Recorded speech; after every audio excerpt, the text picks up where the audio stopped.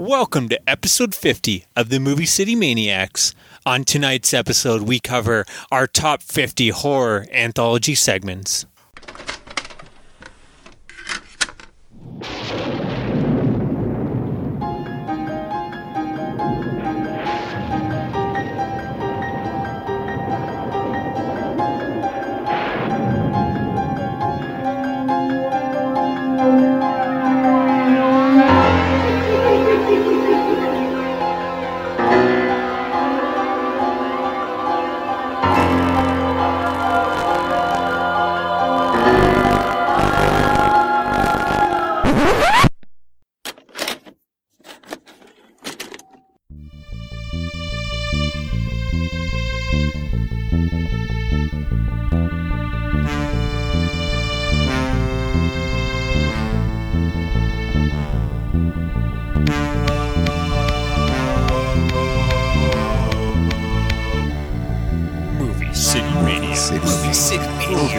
Movie City Maniacs. Welcome, everyone, to episode 50 of the Movie City Maniacs. 50? Can you believe we've made it here? Holy moly. I remember when we were just like youngsters with our first podcast. How many? I forget how many episodes that last podcast. I think, we passed the 50 because I think... Yeah. I don't remember what we didn't get to 100. No. But we were like 50 because we did 25 for the Unsolved Mysteries. Yeah. I think 50 was our top 50 of all time. Yeah, so we did. So this is just us hitting the milestone a second time because that's how we roll. We're sloppy seconds. But this is a big episode for us. We probably would have been here a while ago if, for one, we didn't get hacked and we got left behind. And then on top of that, we just socked off for 6 months because... Yeah. We have a bunch of movies to watch. This episode was, again, like all these episodes, they start out like, oh, let's just do this, and we can probably get it done in like 2 weeks or something. That's how it always starts. 6 months later. 6 months later. And almost like a beautiful mind obsession on your end. Yeah. You get crazy. I can't just like put together a list by memory. It's like, well, maybe my opinions changed on that movie over a year or two or whatever. And I did rewatch or watched 100 films for this episode. Did you watch any ones you went back to, like your favorites? Like, I haven't watched Creepshow yet. I know. I watched everything. Did you? Because I know I love Creepshow. So I was like, well, you know what? I'm going to try to watch something I haven't seen before to kind of get into this. But I'm glad I did because there's a couple anthologies. I'm not really spoiling anything because some anthologies I love, but when it came to choosing a segment from it, I think there's some anthologies like Trick or Treat, Southbound, Signal, even Christmas Horror Story. Mm-hmm. The way they're edited together, they almost work as a whole. Yeah. So sometimes, like, even though Trick or Treat is one of my favorite anthologies, it doesn't mean all the stories are going to be in my top 10 because I feel like that one works better as a whole. Whereas you just take out some of the stories separately, they don't hold up as well. Mm-hmm. And again, not saying that some of them will definitely be on here, but I just feel like there are certain anthologies like that. But this has been a big time coming. So I watched over, I hit the 100 mark, and at that point, I'm like, I'm done. I am anthologied out. I'm done. I'm divorced. I'm jobless. It has been a lot of like, I haven't seen Becky for a long time. Trying to watch Stranger Things, and it's like, no, that's got to go on hold. But, and I wanted to mention too, so I watched, not including the ABCs of Death, Volume 1 and 2, which I guess there would be, for each of those is 26 segments, but not including those, I'd watched a total of 396 segments. Insane. So I just want people to know where we're coming from with this list and why it took so long. And yes, a lot of those suck. A lot of those were easily throwaway. Bottom rung. But I don't know about you, but I had a good 100 or so segments. Like I felt confident that I wanted to talk about, could have made my top 50. So that was like, we always go through this when you're putting together your best of the year list, but that's like, there's like 2 or 3 films I feel bad about not including. This was 50 plus segments that I felt bad not including. And I've been working on it like the last 3 days straight. And even right to you came, I let you do all the hard work setting up because I was still kinking away at this. And like, motherfucker wouldn't even make me a coffee. You're like so obsessed. It's like he actually texted his wife to make me a coffee. No, actually, I went up and made the coffee, and I'm so fucking flustered that I put the water at the top. And she's like, yeah, I don't think that's working. And I looked, and it's because I put the the water in with the Where coffee. the coffee should be. Yeah, I'm a mess today. We'll see how this podcast goes. Again, I stayed up late, got up early. This has kind of been consuming my life. So as much fun as it is, and I'm really excited to talk about it, I'm kind of glad it's over too, so I can get back to like normal living. You can actually watch like proper movies instead of like movies in like a. Get back to like showering, going to work. Yeah, actually brushing. Seeing my kids. Would be nice. Becky. So yeah. But yeah, we're just going to jump right into it. Yeah, we're going to skip the foreplay and go right to the top I do want to 50. say we have a bunch of stuff to talk about, but what we're going to do is we recorded 8 episodes before. We've talked about this many times. These were recorded like a year ago. And for whatever reason, they kept them getting pushed back because we wanted Shocktober, obviously, to be in October and Christmas and all this stuff. So what we're going to do is some of what we've been watching are going to be outdated in that, but to me, yeah, it's an opinion on a movie. It doesn't really matter too much, you know what I mean? And a lot of time we talk about old stuff. We try not to chat about what's going on in the now. So I think they'll still hold up. But what we will do is record maybe, you know, for each one add like a movie or two that we have watched and add it to that segment. So those kind of still feel fresh as well. So we're going to throw all that there. We're not going to talk about any of the exciting stuff that's happened in the past 6 months, and we'll save it for those episodes. So then those episodes will be a year behind of events. We'll talk about what, you know, how our New Year's was on those episodes. That's how far back we're going, right? Like, well, no, we did do films we're excited about. So okay. I think that was the last one I believe we did. I could be wrong. And I guess our best of we did, which would have been in February, best of the year. So it's still been a while.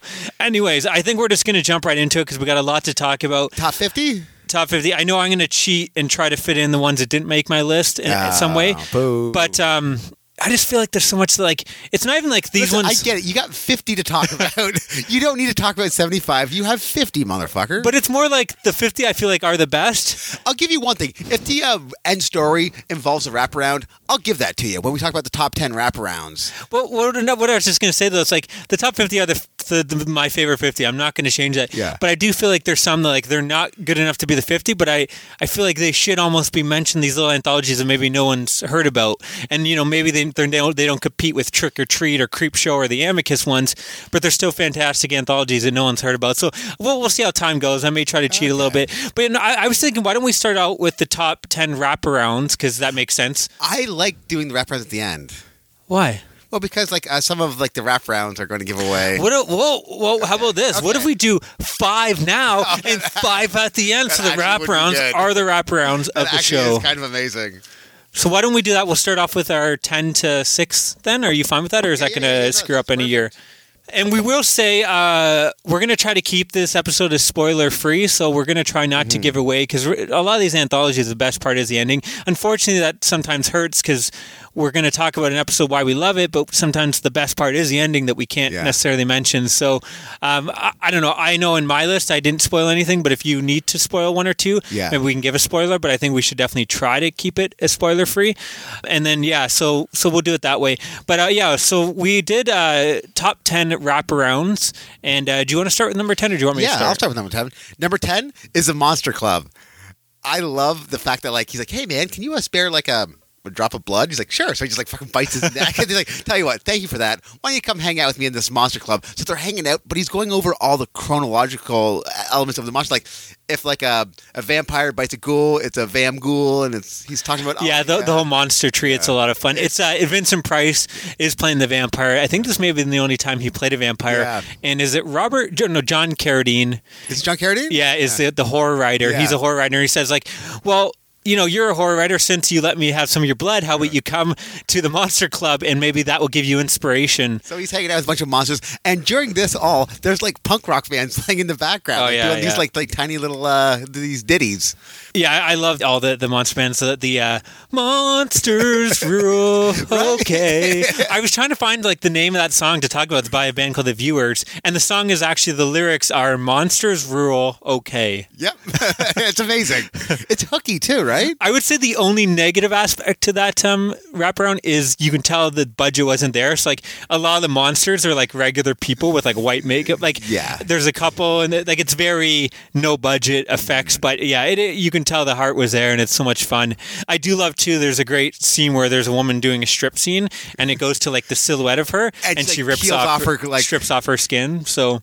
Yeah, that one is so much fun. Where he orders like a Bloody Mary, Yeah. and it's just I don't know. It's a blast. That may make my list of wraparounds. Snap. But I think Don't I give anything appreciated away. it a little more than you.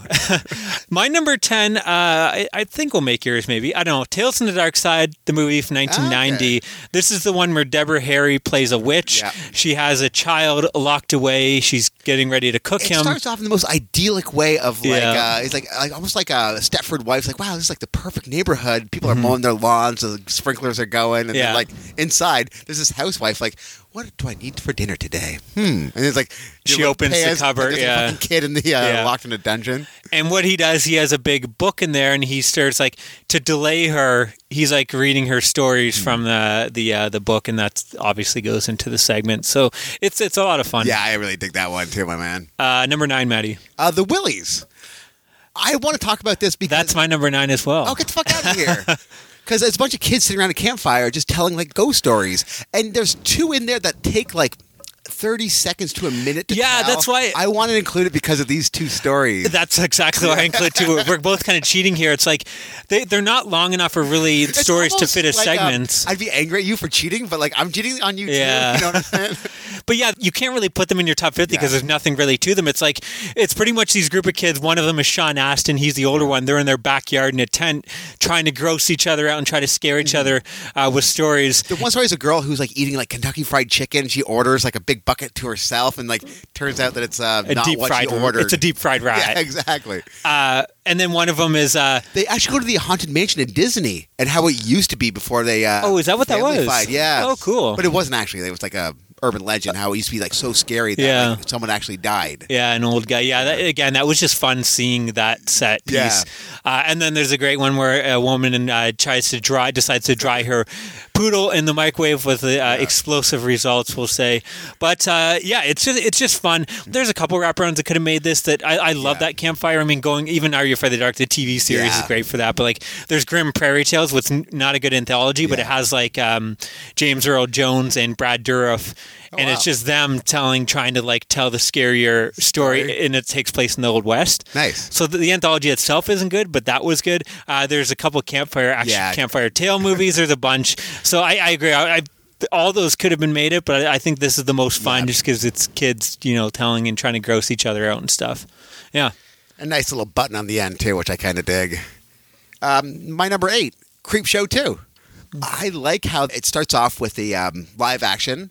Tom Savini dresses up as the ghoul, and then he kind of gives the kid the creep show and turns into animation. And as it's going through, the animation keeps it up, and he's bullied as he's reading these kids' comics, and But like all wraparounds, shit he gets his happens. revenge. Yeah. And as the ghoul's watching, he's like, "Oh well, Billy's in trouble. Let's go check out our next story." Almost like the old Tales from the Crypt comic, which I thought was kind of fun. It's fun. My problem with that, and the reason I'd include it, is I find the animation is a little cheap. Like, again, you could tell kinda they didn't like have that. much budget for that one. I kind of dig that, like old style animation, like Lord of the Rings kind of shit. My number 8, After Midnight from 1989. This is one where a teacher, he's teaching a psychology class on fear, and he goes a little far. He literally pulls out a gun and points it at a student's head. And then he puts the gun to his head and blows it off. And that's how the story opens. Of course, this is all a prank. He's just trying to teach them about fear, but he gets in trouble with the school board. Because one of the jocks is all like upset and shit. Yeah, well, he pisses his pants. Yeah. The guy puts the gun to his head. And so, yeah, he can't do the experiments in class, so he invites the kids to his home for a private lesson in fear, and they can get the extra marks or whatever.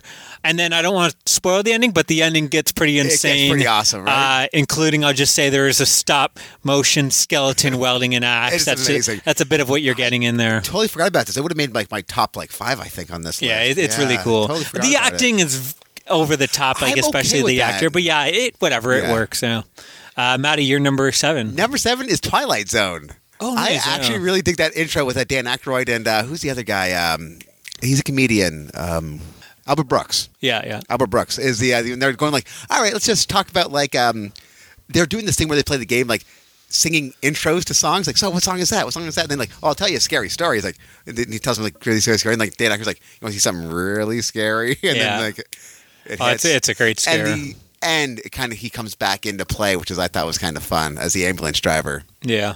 I love me some 80s Dan Aykroyd. Right? My number 7, From Beyond the Grave from 1974. Oh, shit. Every Amicus wraparound is pretty much amazing. Yeah. A lot of them are kind of repetitive, but this one's really fun where Peter Cushing plays... shopkeep, right? Shopkeeper of an antique store called the Temptations Limited. And what it is he kind of sets up the customers to steal or cheat him in some way. And then we go into the story of like when they get home with whatever that item is that they stole, and fate awaits them. And if you're a good person, though, like he'll walk away and leave the cash register open. And if you don't take that money, you might survive your story. Good. If you do take that money, you're going to die. So I love that. And on top of it, there's throughout from the beginning to the throughout the segments, you can tell there's some kind of guy walking back and forth outside. You know he's going to try robbing the store or something, and then you get a cool little finale with his fate. But I don't know. I love that idea. I love the creative ideas where like things kind of deal. Yeah, and I love how the wraparounds that can fit the stories of the segment into them. So yeah, I agree. Number 6, another Amicus, Vault of Horrors. Nice. Where these guys are taking an elevator and like, well, this is not right. And they go right down to the end and like, well, come sit at this table. It's almost like a boardroom table, and they kind of just tell the stories. And I like the atmosphere of it. And again, yeah, it's one of those ones where their fate is already decided. Number 6 for me is Creepshow Part 1 from 1982. Sweet. I don't know why. This one doesn't really have that much going for it in the way that not much happens, but I just love it. I mean, it opens up with... amazing. I mean, right away we got a pumpkin in the window when we're zooming into the house, and then you have Tom Atkins. It's kind of being a dick, Tom right? the Stash Atkins. Just being a huge prick. He's slapping his son around for reading comic books, and he takes the comic book and throws it out in the garbage or whatever. And then, you have the ghoul in the window, which cuts to an animated segment, and then it goes into the comics. And then the end, you have a fun moment where, Tom Savini is one of the garbage men. Yeah. I don't know if the other guy is someone as well, but the two garbage men find, cool comic. And they're like, too bad someone ripped out. And you see that the voodoo ad has been cut out, and that will lead into a nice little finale where the kid button on the end of it. Yeah, the kid gets his revenge. But I guess so that's our 5 for now. Our 5, and we'll do the other 5 at the end. I don't know if this will work, but whatever. We're going to roll that way. So with that, we're going to jump into our top 50 horror anthology segments. This is going to be tough. I guess I should start then. You start the last one. So number 15, switched out at last second. Snake Eyes from Terror Eyes 1989. This is a cool little story, low budget anthology no one's really heard of. I think you can only watch on YouTube. Overall, not a great anthology, but this story is really cool where a woman protests a gaming corporation who creates these horribly violent, misogynistic computer games. And it's fine because like Custer's Revenge and shit like that? Well, they show one of the games. It kind of looks like Leisure Suit Larry or something, but it shows in the game you push the woman down against her will, and it's all remember this is 80s computer graphics. He jumps on her and starts pumping her. So this is like, what was that game, Grand Theft Auto and shit like that, right? Yeah, like before its time. This is 89, but and it cuts, and then it shows in the screen like slasher, high score, kills, rapes. It's you get the score depending on how many kills and rapes you do in the game. I can see why she'd be against this. So she's against it, and the head of the corporation has her kidnapped and brought to his compound, and he forces her into a game of his own. And it's kind of like Saw-esque. And it's her life is on the line. Like he shows her. He starts out showing her like a mouse and a maze, and then she, drugs her, and she wakes up. And he's like, "You got this much time to get out of there because gas is pumping through the room." And she has to solve. She has to roll a dice, and if she gets something, she can get out right away. If not, then she has to figure out a clue. And then it goes to the next room where a dog is waiting to chase her down and tear her apart. She doesn't get through that room, and it keeps on going, and eventually ends up in an old western town. And he's got like a really good gun, and there's all these like electrical wiring around it that if you try to leave, it will kill you. So I don't know. I always like these kind of I always like these kind of ones where Running Man-esque. where you're thrown in a room and have to figure out how to escape with your life on the line. So again, it is low budget, but it's one I wanted to bring up just because I doubt anyone. I hadn't heard of it till I started watching all these obscure anthologies. So that's my number 50. My number 50 is The Willies. Flyboy. This is why I love anthologies. It is so goofy. It is so almost like the guy's a nerd and he gets his comeuppance.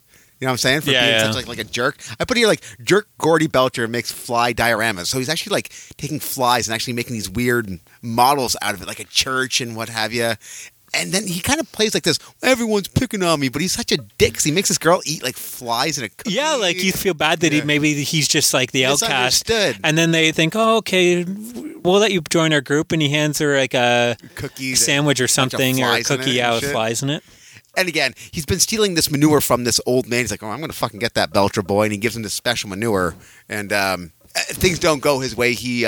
There's a button on the end of it that's absolutely amazing. We'll say it kind of becomes a nature gone amok of the giant 50s style. Yeah, almost like, yeah.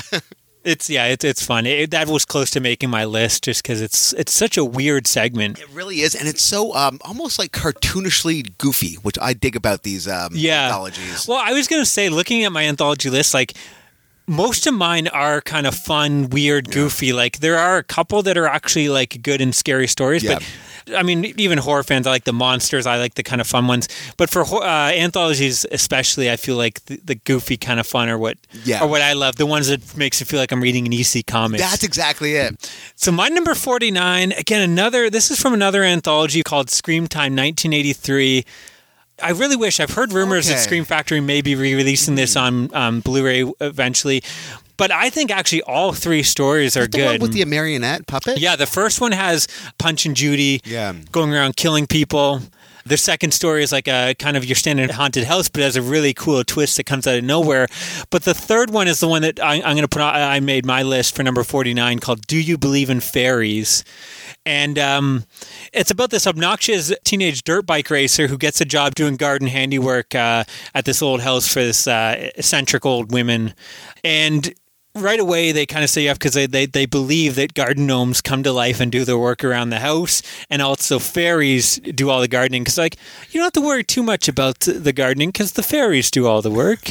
You also find out that these fairies years ago, for one of their ancestors, she was had infidelity issues, so the fairies would kill all the people she slept with and hide their bodies out in the backyard. They're enablers. But anyways, the story is this kid and his friends, he happens to find out that they have this whole chest of jewels and everything. They don't use banks or anything. They just keep all their money and treasure there. So him and his friends are going to break in the house at night and steal the treasure while they're sleeping. And hint, maybe the fairies and gnomes are real. It's all like Goosebumps-esque. It's awesome. There's no budget. I mean, you're not seeing cool practical effects. Literally, you just turn your corner and there's 100 gnomes standing there that, and stuff like that. I don't even know if you see the fairies, but either way, what a cool idea. And I love these stories that take ridiculous concepts, but then invent like this mythology that makes you believe, in these fairies. So, it's fantastic. I highly recommend it, and I really hope Scream Time gets a release. It's going to be really good. All right, so my number 49 is Tales That Witness Madness, The Luau.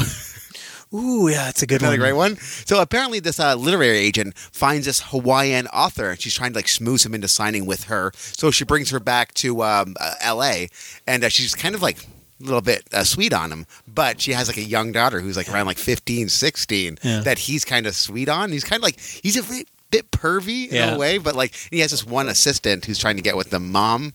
But it all goes kind of right. Like, you know what, guys, don't worry about it. I'm going to cook you a nice style Hawaiian luau for this party and kind of to celebrate me signing with you. It's like, oh, awesome, this is going to be amazing. But like, hey, daughter, like you felt the touch of a man yet? And she's like, well, I've had a few friends, but never that serious. So like he kind of seduces her in a way, and the luau isn't exactly what it's. You find out that he's not necessarily going after her for romantic reasons. No, the story is very twisted and dark for its time, and actually, that Tales of Witness Madness, that one was just shy of making my list. Another one did make my list, but I think both stories, the one I'm going to talk about later on, are both kind of shocking and taboo for their time, and I wonder how people would have handled them seeing that at the time. Like, I don't want to give anything away, but the end, it's a mom eating this meat from the luau, and it's like, oh my. It's pretty messed up. That's a great one. After a few twists and turns, the luau is to die for, is what I got here. Yeah. Number 48 for me is Drawn and Quartered from the Vault of Horror, 1973. That's a great one. I will say straight up, my list has a lot of Amicus. Yeah, you can't really. I mean, go fuck, wrong they with were it. the kings of anthologies throughout pretty much the 70s. Yeah. But this is kind of a new take on Dorian Gray. An impoverished painter living in Haiti learns that his paintings have been sold for high prices by art dealers who previously told them they were worthless. So he goes to a voodoo priest where he is given the power to cause harm to anything he paints if he damages the painting himself, and he wants to use this to get revenge. It just happens, though, he just finished a portrait of himself, so he has to be careful nothing happens to that painting, so that's where you get the Dorian Gray elements in there. There's even a fun bit where he tries to put it in a vault so no one can harm it, but he starts suffocating. But anyways, the story is about he returns to London to seek revenge on these art dealers, and the deaths are quite grisly, so he paints them and does horrible things to them, and they're all quite grisly, and I love how it almost has that elements of Final Destination where it's you saw what he did to the painting and you're waiting to see let's say he burns the eyes out of one, you're waiting to see how that's going to happen to those people. So it's very cool. There's also a great moment where he's just kind of testing his powers, and he draws a vase and it's this sucks, and crumples it up and throws it in the garbage, and he sees the vase break and he's and he sees a piece of bread. The funny thing is too, when he draws the bread, it's like a regular piece of bread loaf, but he draws, or it's like a rye bread or something, but he draws it's a completely different style of bread and shape and everything. It's this guy's a terrible painter. Yeah. But I don't know. I thought all that was kind of fun. That's what you took away from it. This guy can't really paint. Yeah. Maddie, your number 48, Monsters Club, The Ghoul. Oh, nice. Yeah, it's pretty much this director is looking for this scout. The ghouls, plural. Yeah, sorry. He's looking for a scouting a location for his new movie, so he finds this old village. But all these weirdos come up. They're really messing the head, almost like a cult, and they're oh, he wants food. We get all our food from a box, and they start chasing him, and I guess they ran out of food that came from boxes, and they want to eat him. So he finds this Humghoul, which is half human, half ghoul, and she tells him the history of the town, how it used to be an old time, and there's a lot of mythology behind it. Again, it's another one of those ones where the mythology adds so much to the story. So much. And it's actually Bernie Wrightson. If you're into classic horror comics, he was the guy that did tons of those. Yeah. He does the art because when they go into the flashback, the story of these corpse-eating demons, it's all told through How great is that? His drawings, which is really cool. Yeah, I really enjoyed that. And there's a nice little button on the end of it, too, which all these anthologies have this great little twist at the end. There's always usually some of them. Most of them are about comeuppance, but some of them are just people that didn't deserve it. Yeah, getting screwed really. But yeah, the atmosphere in this one is great. I love the fact that they don't say they're getting it from the ground. It's we just get all our clothes from boxes. We get all our food from boxes, and you kind of realize what the boxes. Yeah, I think they go into it. Cool. Yeah. But again, one of my little problems with that one, the whole problem, the Monster Club just had no budget. So it definitely looks like the guys from the ghouls look like a bunch of dirty people in cloaks. But again, even so, a cult of people is always scary to me when you're stuck in a town with a cult of people after you. So yeah, that one may show up on my list later on. I enjoyed that one as well. We'll chat about it later. Number 47 for me is Rogue Cop Revelation from Tales from the Hood, 1995. Sweet. This is a young black officer is taken by his new partner to the scene of what initially appears to be a routine traffic stop. But when the police learn that the man is in fact a city councilman and black rights activist who has recently been on a crusade to eliminate police corruption in the city, he is beaten to death. The young cop doesn't report the police brutality. It's brutal. And then on top of it, they frame him, make it look like he was a drug dealer and committed suicide. But the young cop doesn't report the police brutality, instead quits the force. It kind of dives into becomes a guilt-consumed drunk. Yeah. So now we cut to a year later, and he gets a visit from the afterlife of the councilman who wants him to help seek revenge on the corrupt cops. A graffiti tag, like a graffiti on the wall, which is it looks great, doesn't it? Yeah, yeah. But yeah, the story is very relevant for what's going on now. We still have a lot of this stuff kind of going on, police brutality, especially against black folks. And yeah, it's just one of those ones that works on a dramatic level, but also like it's spooky as anything, isn't it? Like it's scary. Yeah. Like that painting, and like how like he's almost on a cross in a weird way. Yeah, he is. Yeah, angles are a bit janky. But the story itself, I mean, is police brutality, and then a cop retiring and becoming drunk. Like all that works, but then you get into like the spirit, a fun, goofy kind of zombie revenge flick, and you got lots of like gruesome deaths, and a dick rip in there, decapitation. There's even a fun Evil Dead like gag where someone gets a needle thrown in their throat, and you see it from the point of view of the mouth. Yeah. So yeah, it kind of gives you a bit of everything you want. Tales from the Hood was great about that. Like I think the first film, like all the stories, they work. They're still relevant now, and they all work on that level of like there's two relatable, but also being kind of fun, easy comics. It's like that nice blend that's hard to pull off. I think 47 for me is at 1031.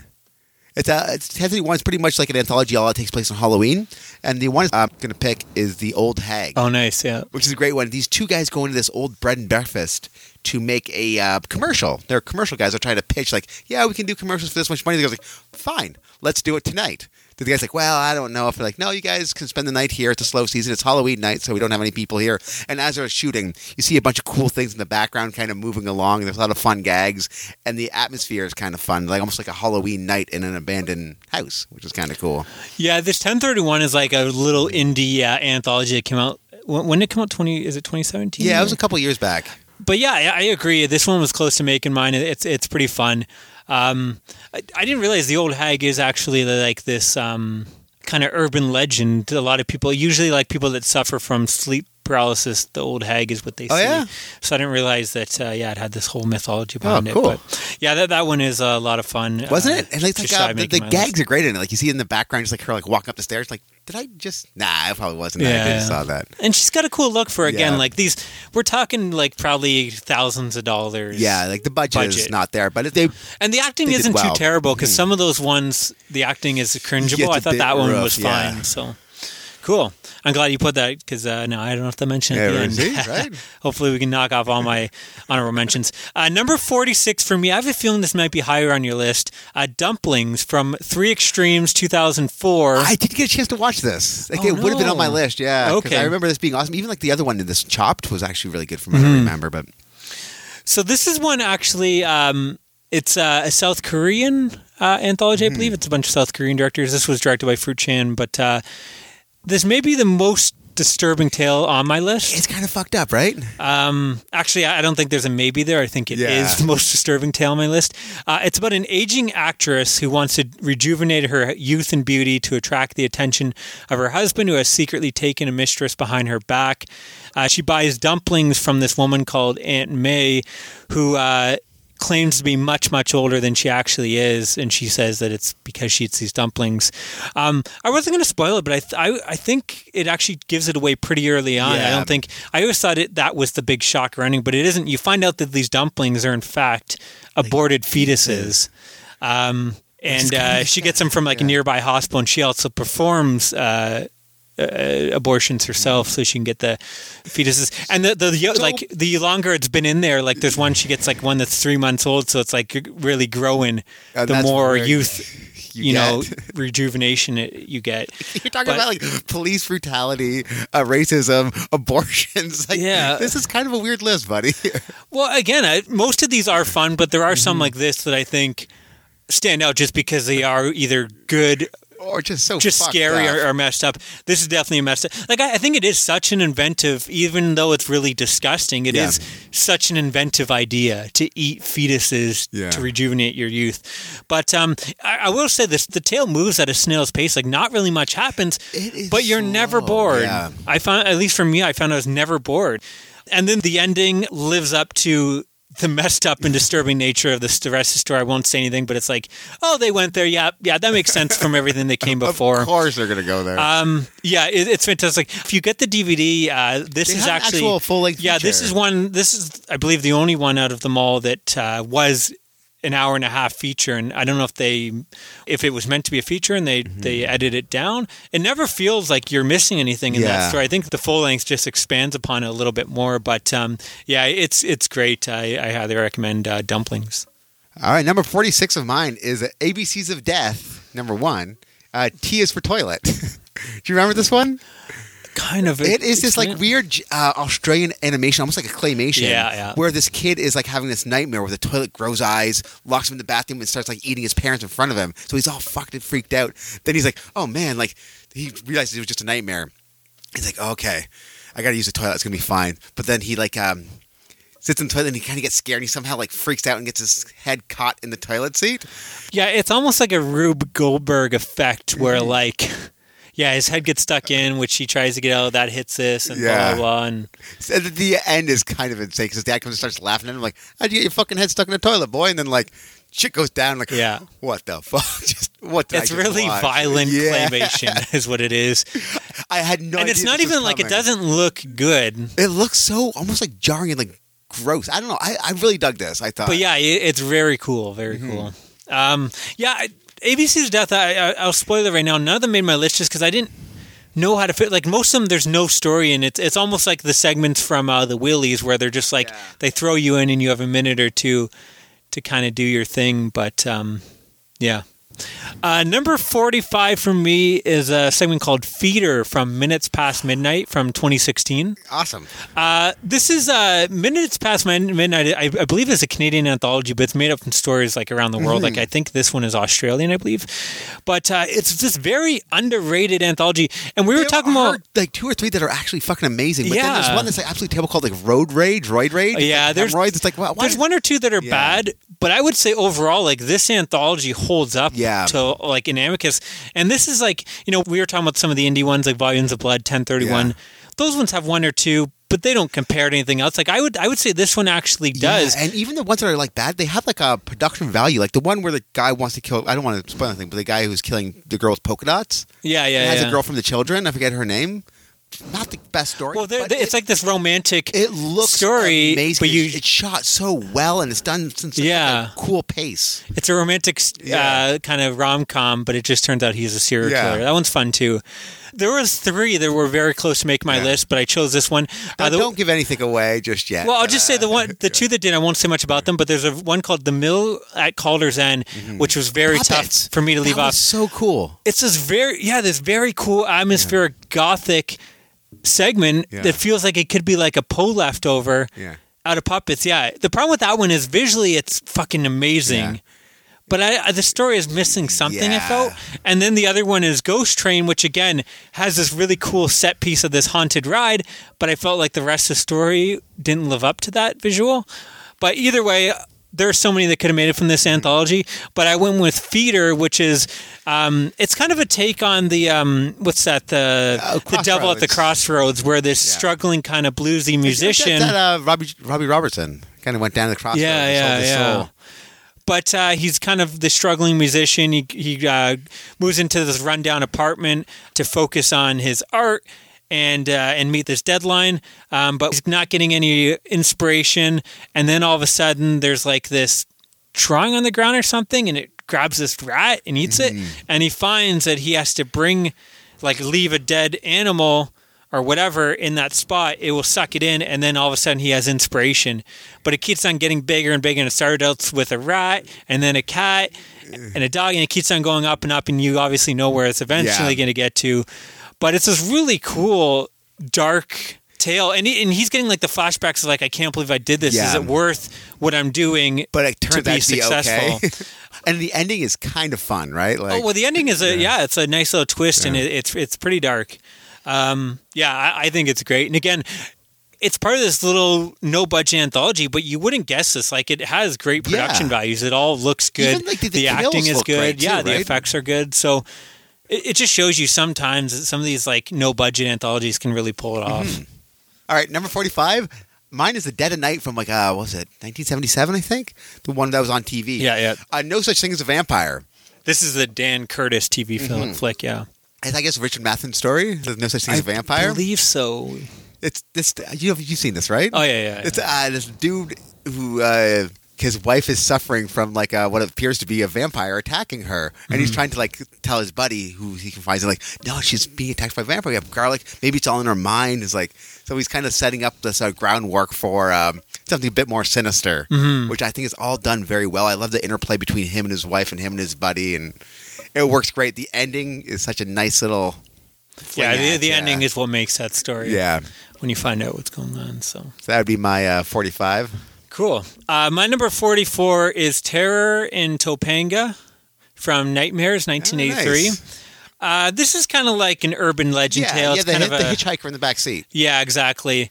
So during a traffic stop at night, a cop is stabbed to death by someone leaping from the bushes. A killer is terrorizing a local California area, and the TV and radio are reporting that the cop is his fifth victim.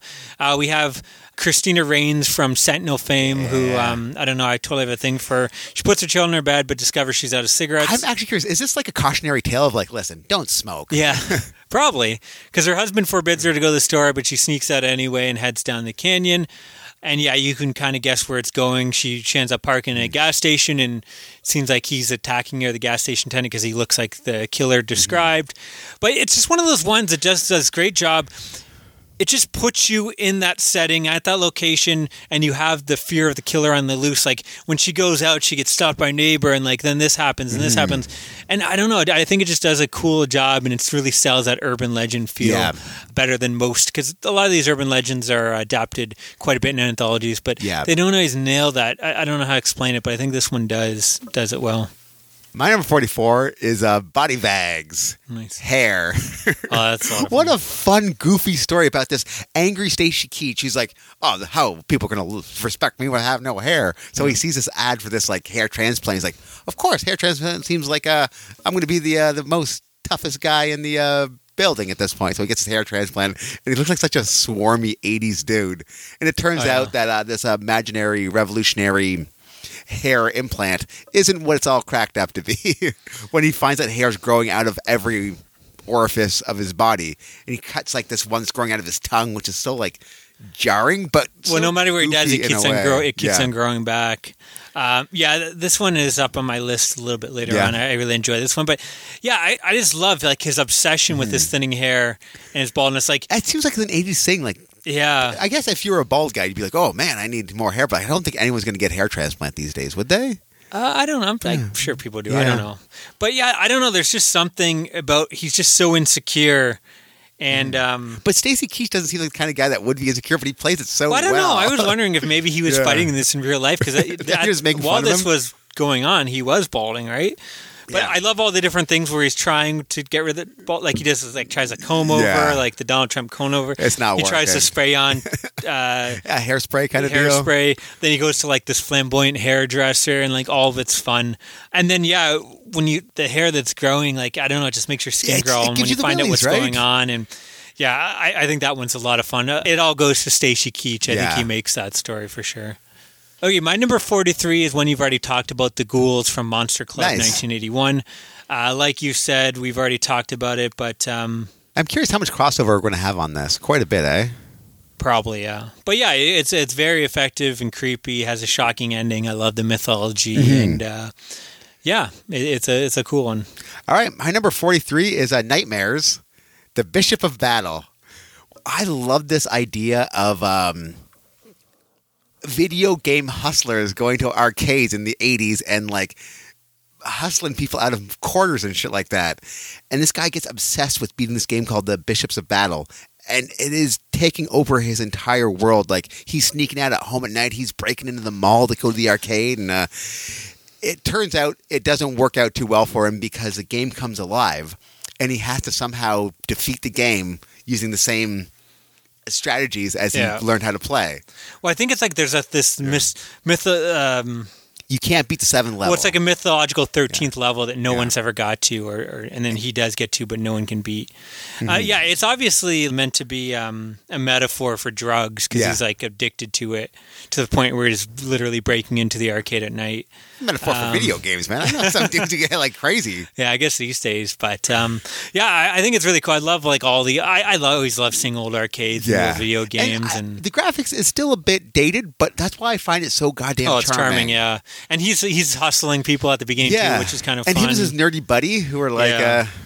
And again, the ending I thought was kind of fun too. Like I like the idea of. Well, it goes like you think it's going to be like.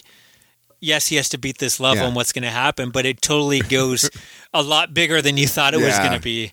But it's just if you're in an old school video game, it's like a big love letter to it. that also may be on my list, but a little higher. Oh, shit. Actually, quite a bit higher. Oh, shit. I love that one. Number 42 for me is Wish You Were Here, Tales from the Crypt, 1972. Oh, awesome. This is the one where a couple who is in financial ruin finds a Chinese figurine that will apparently grant them 3 wishes to whoever possesses it. Like a monkey's paw. It's pretty much the monkey's paw. And the first wish is, of course, for wealth, which everyone would do. But right away, misfortune strikes, and the wife just keeps on trying her best to do what's best for her family, for her husband, and everything goes wrong. It's like she's not thinking these things through. You know what I'm saying? It's almost like the monkey's paw or like the Chinese figure is trying to fuck her at every turn. Well, that's how the monkey's paw always is. It always like you get the wish, but there's always some misfortune with it. And like you feel bad because unlike a lot of these stories, it's not like she hates her husband and she's trying to get revenge on him for something. She loves her husband and is trying to do everything to make it right, but it keeps on getting worse and worse for him. And that ending is like completely horrible. So good. Again, it makes me cringe to this day. And even think about it, the accident, when they're coming down, there's like bikers. Like I love the what's that psychomania of like the skeleton masks. Yeah, it's kind of like death. Yeah, kind of coming after him. Yeah. And, oh yeah, there's so many twists and turns in that one. That's a lot higher up my list. We can talk about later. Cool. But what do we got? 42? Yes, sir. 42 is Twice Told Tales. Okay. Dr. Heidegger's Experiment. Oh, nice. You see this one, right? Yeah. It's fucking great. So these two buddies, what's great about this is like they're old friends and they can kind of commiserate because they're kind of a bit old and kind of lonely together. Is it, Heidegger's Experiment or something? Or I don't know how you pronounce it. Yeah, I'm the same way. So they're coming together and talking about all the time. I remember when you were such a young kid, you were all boisterous, getting all the ladies. And one guy has a wife who he loved dearly, and he kind of passed away when she was passed a bit younger. He's like, that was the love of my life. I can never love again. But you were such a scoundrel. And Price is his buddy. Vincent Price, and of course. He is such like a... Which Vincent Price is going to probably make a lot of our lists. Yeah, I think so too. So they go into this cave, and it turns out there's his wife is well preserved because of this. Well, what happens is there's a thunderstorm and it strikes the tomb and opens it up, and they go in to lock it up. And and that's where they find his wife is still like preserved. Like, from water dripping from the tomb has been somehow rejuvenating her. So they're like, oh well, let's try it. So they all get younger, and they give some to the wife, who kind of regains life, which is kind of fucked up. And then it finds out like there was a twist with these guys aren't as friendly as they should have been when they were younger, and the portion wears off quite early and to horrific events. I agree with you though. What really makes this one is just that long time friendship with these two guys just chatting as being like, I love that one so much just because I just want to hang out with these guys. Yeah, right? These seem like two fun old friends, guys. right? Yeah, that's a fantastic one. And again, like all the Corman, what was it? Corman Poe Price. Yeah, Corman Poe Price. Which no one gets because we haven't released that episode. You'll find this joke funny in like about a couple months. You won't. But yeah, it totally captures that, really cool atmosphere with the fake sets and everything. I love those fake sets, and I wish they'd bring it back. There's something about them, like you could tell they weren't quite real, but they brought so much mood and tone with them. I don't know. But yeah, I agree. That's a fantastic one. Maybe on my list. Oh, shit. Okay, 41 for me is another one from the Monster Club. This is called The Shadmock. Oh, shit. The whistle? Yeah, a young financially struggling woman takes a job at a secluded manor house by a hybrid creature called a Shadmock, who is a horribly ugly and notorious for its demonic whistle. And it's funny because, again, this had no budget, so he's supposed to be this like so ugly that she can't look at him, but really his face is just painted white makeup. He has like that black underneath his eyes, and he's kind of got a goofy like Beatles haircut. But yeah, it's such a simple design, and even though it looks stupid, I don't know, it works for me. Yeah. But what really works, I just love this idea of this creature that can whistle and destroy things. It's so strong, the sound of the whistle. There's, you see a bit of it in the beginning where there's this cat and it's terrorizing the birds that he cares for. So he whistles and you just see like the leftover and the cat's all melted and fury. Yeah, that's awesome, right? And of course, there's a really cool, shocking finale in there with the whistle. But I don't know, the Monster Club was one that grew on me. The first time I watched it a year or two ago, I didn't really like it. Oh, no? I guess I wasn't in the right mood. I'd probably just watched some of the bigger budget ones. Yeah. You have to get past that. There's no budget, so if you're expecting cool-looking effects and creatures, and some of the effects are there, but for the most part, yes, it's more about the stories and mythologies. I think they did a lot of cool ideas with these made up creatures that I think is what makes the stories unique. So yeah, a creature that whistles and destroys things. How cool is that? I love how like ugly he thinks he is. Like, how could you ever love me? Yeah. I'm ugly. He's almost like Elephant Man. Well, I didn't mention either. Like they build up a friendship, him and the woman, but you find out that she actually has a boyfriend. Yeah. And he's convincing her to stick with this and marry him, so then she can steal because he's rich. He's got tons of money to steal all the stuff from his vault. So, Maddie, number 41. Number 41 is ABCs of Death 2. Wow, you love the ABCs of Death. I do. Okay. A is for amateur. Do you remember this one? There's this guy who's like about to he's this amateur hitman. He's in his mind. He's like, I'm going to go in there, like climb to the vents. I'm going to pop in, almost like Boondock Saints-esque, like escapade. He goes in, he's going to start shooting people. He's like, this is going to be amazing. He kind of like goes in, he gets stuck in the vent, and as he's stuck in the vent, he dies. But like, what's that smell? And the guy's and then it turns into something awesome. Like there was a great little payoff at the end. It's a good one. I don't know if it fits the horror thing. That's why. But I'm not saying why you can definitely include it. But for me, that's why. I think I was thinking I put it like this or Alfred Libido, but like Alfred Libido was a bit too like this is weird, man. I will say like. I think part 2 is I think part 2 is actually a good anthology. Like, I think most of the stories in part 2 are really good. But there are, again, like 10 that are just unwatchable. But I think and then part 1 has like 5 that aren't necessarily good, but they're really fucking weird. Yeah. Usually the ones like the Japanese ones are the ones that are like, what? But it's like, it's kind of interesting too because it's so out there. Mm-hmm. But yeah, again, for me, I ended up not including any of these just because I didn't know where to put them. Yeah. Yeah, fair enough. Like this is so hard to do. Like this versus Two Evil Eyes. Yeah, exactly. It's hard to compare, but here we are. Yeah.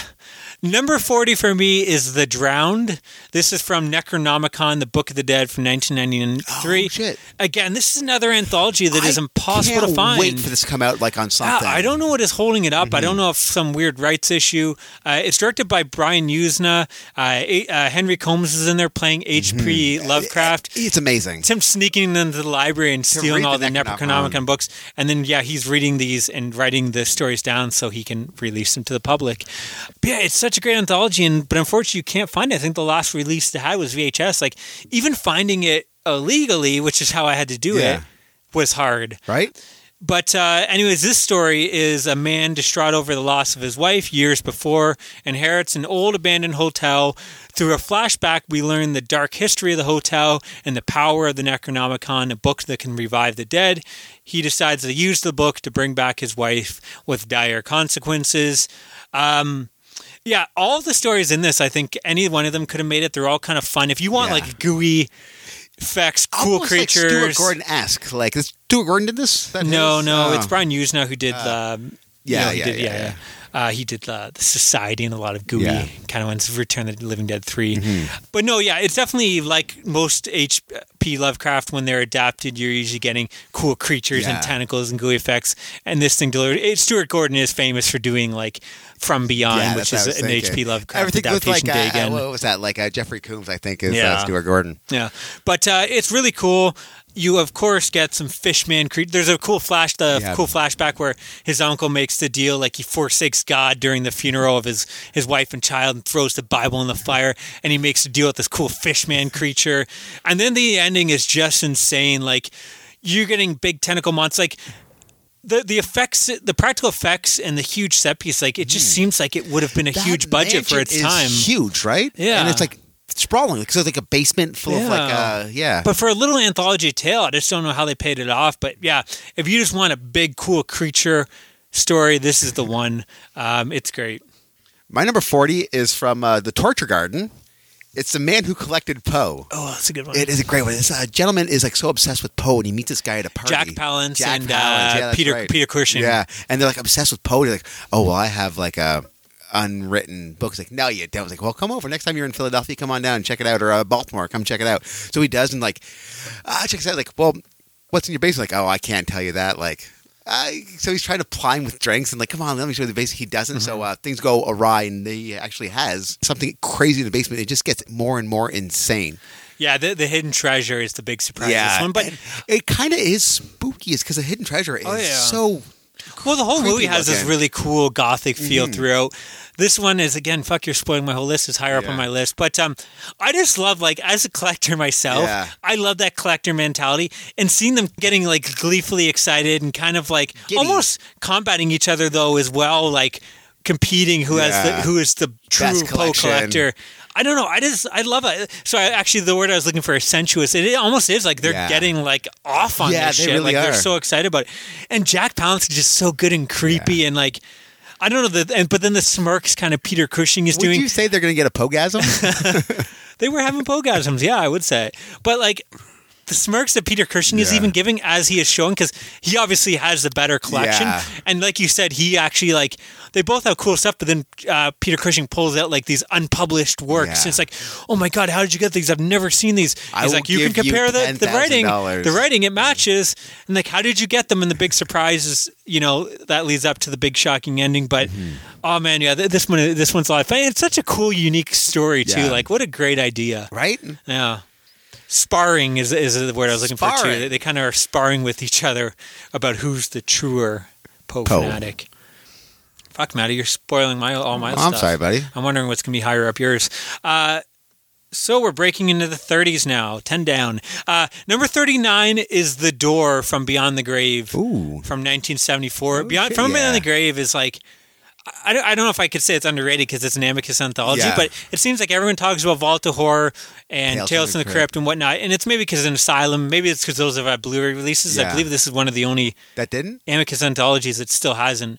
I have a feeling Scream Factory will put it out soon, but it's actually one of my favorite ones because I think for the most part all the stories are great, and there's going to be some more higher up on my list, but this is a really cool one where a man buys a large antique door for his house.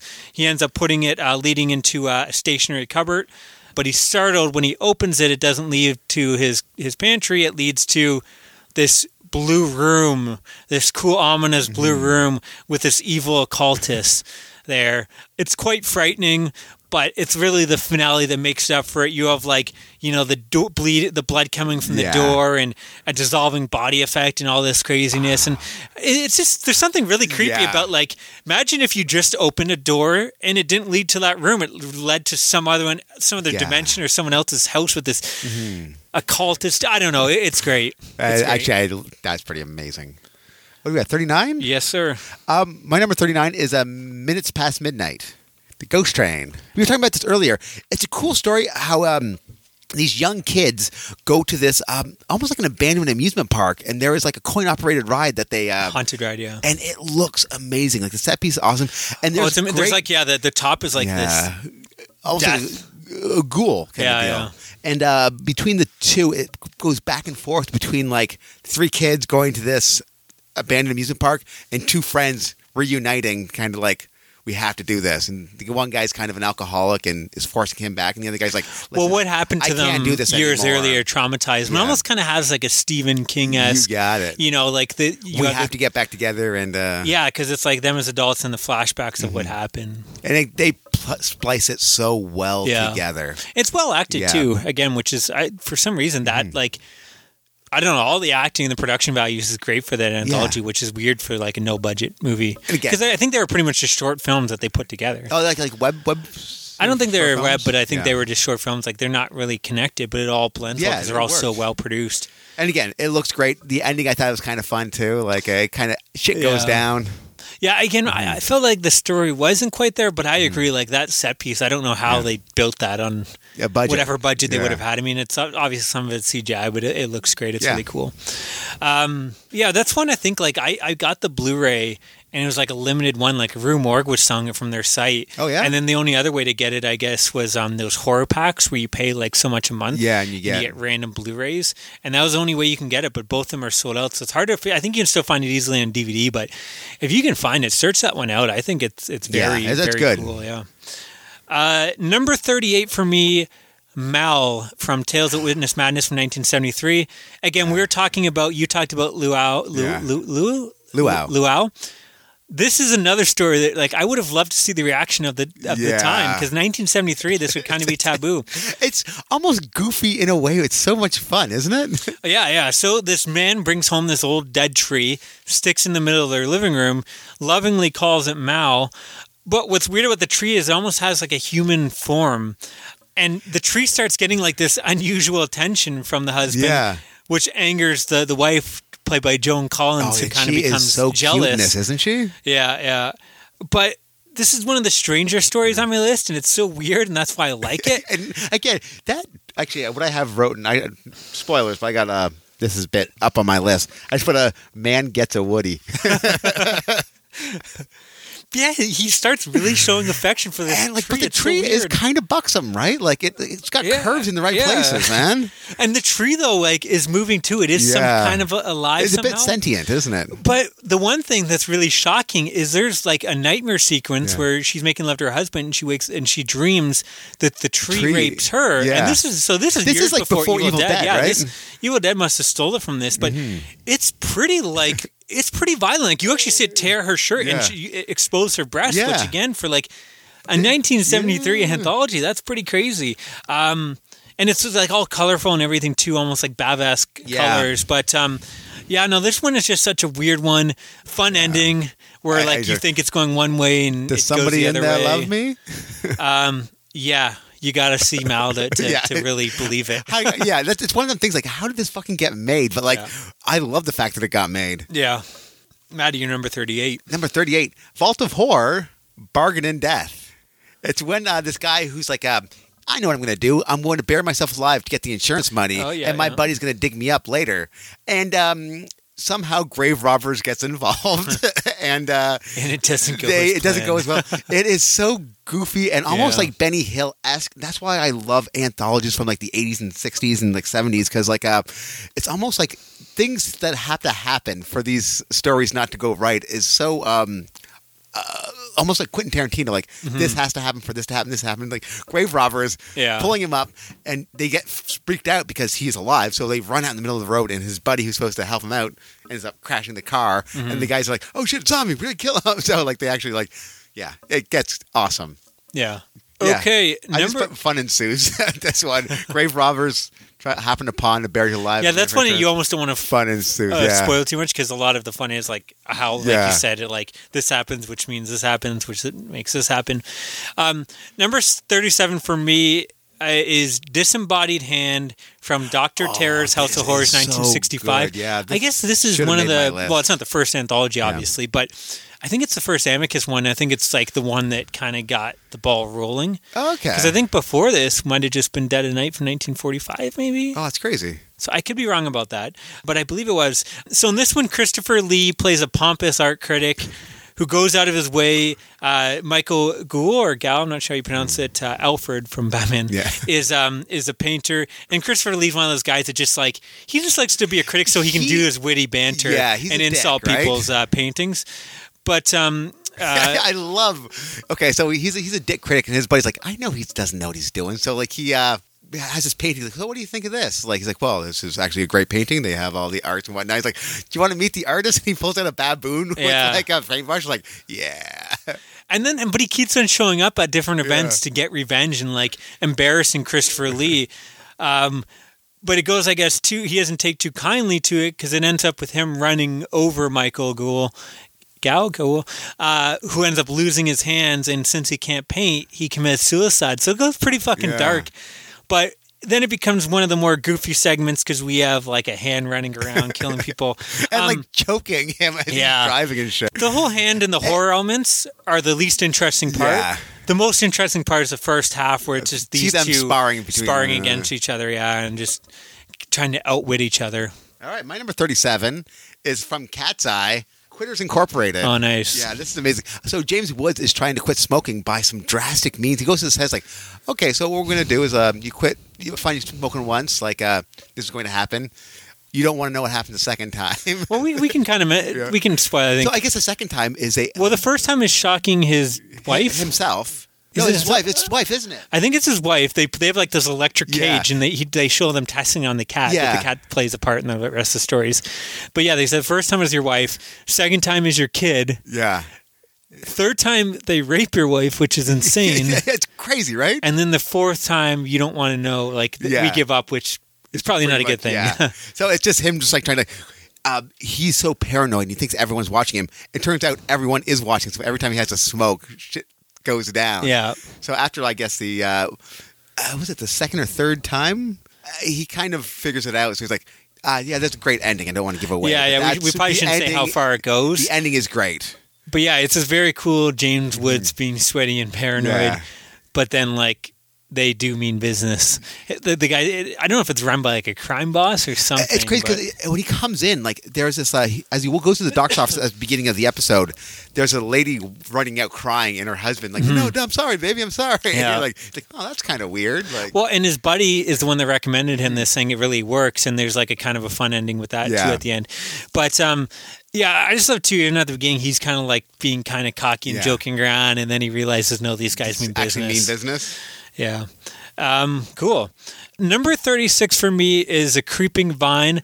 This is actually also from Dr. Terror's House of Horrors. 2 in a row for this one. I really enjoy this Amethyst anthology. Awesome. I think this is the one where like none of them are scary, but like all of them are really, really fun. Yeah, they're a ton of fun. But this one is a family returns home from vacation to discover a rapidly growing vine that cannot be cut down and reacts violently towards the threats. Again, I love me some nature gone amok. It's kind of fucked up because they actually killed the dog too, which is kind of messed up, right? Yeah, it's just such a goofy and fun segment. You have all these scientists talking like a jargon kind of deal. Yeah, jargon about photosynthesis and well, you see, you have vines extending and strangling people, and it's just so absurd. And it's almost like a cartoon. You remember the Ghostbusters cartoon from the 80s? It's almost like that. Like it's so goofy. The monster. It is. It's just fun and goofy, but I totally dig it. How can you not love killer plants? Yeah, right. You don't see this too often because it's hard to really pull off. Yeah, but especially like what's that? The Little Shop of Horrors. Like, well, that movie's a masterpiece, but unless you're doing that, like a giant puppet plant, like talk to me there, Simo. Yeah, I don't know. For 1965, they could do a good job making it believable, even if it is so silly. So. 36 for me is the house. Oh no, I did want to add. It almost like sets up like this almost apocalyptic ending. Oh, it's crazy, right? Anyway. I do love anthologies that end with the world ending. Bless you. Thank you. All right, number 36 for me is the house at Drip Blood, Waxworks. Okay, nice. So this guy goes to this almost like torture museum of waxworks, which is kind of why I love this episode because I love going. Christopher Lee? Yeah, Cushing. Cushing. Okay. Yeah.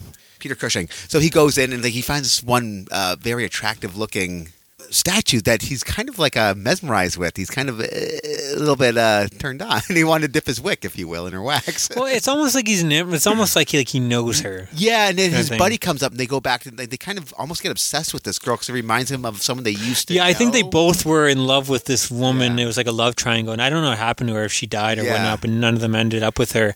So and this wax. They keep going back to this torture wax museum, and it ends awesomely. Yeah. It's a fun one. Number 35 for me is The Changeling from A Christmas Horror Story 2015. This is good. This is kind of a weird anthology in that, like, people could say, well, it doesn't count, but I still think it is because it is 4 separate, really unrelated stories. But the way they tell it, it's like they show like 3 minutes of this story, then 3 minutes of the next, 3 minutes, and then it goes back to this one. So it's not told all together. It's kind of split up throughout so you don't get the ending of this one to the ending of the movie. Yeah. But anyways, this family heads out on Christmas Eve to chop down their own tree when their son mysteriously disappears. At their frantic search, they eventually find him hidden inside of a tree. Their joy is short-lived, though, when the boy begins acting strange and they receive a call from a mysterious man stating that the boy is not their son. I believe this is a Canadian anthology. I think it's pretty. I think most of the stories, like there's a couple on there that could have made it. There's one where it's like Santa fighting zombie elves, which is amazing, crazy. Right?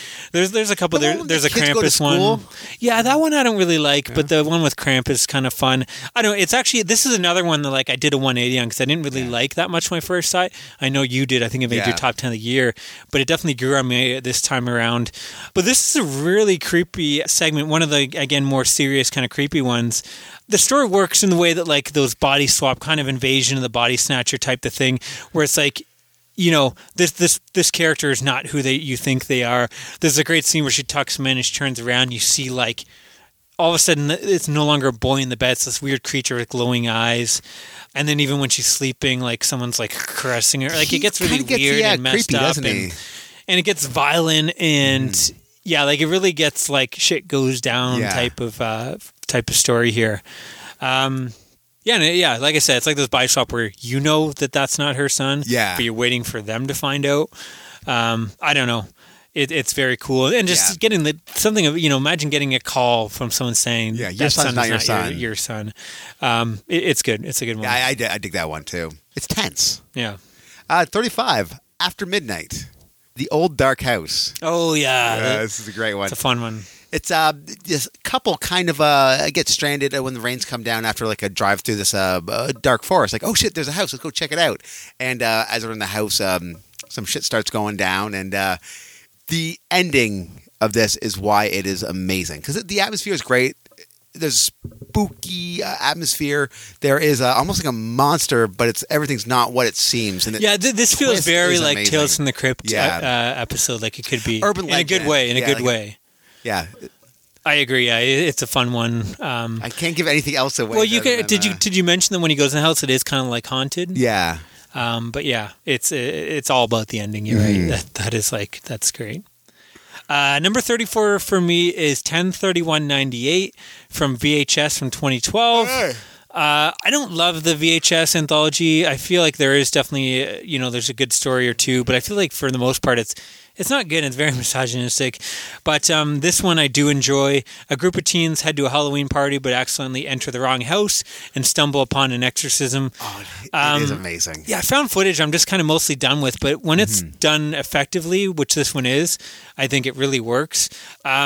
This one has, again, none of the other stories I don't think in this movie are, but this one has a likable cast, so it's kind of fun seeing them in their costumes and trying to, getting ready to go to this party. They're partying together. They're you kind of want to hang out with these kids. Yeah. They're fun. But once they get to the house, it does what I really love, where it has subtle elements in the background that you could totally watch this a couple times and not notice. Like every time I watch it, I notice different things that you don't need to catch them to make sense of the story, but little things are going on in the background that's kind of spooky.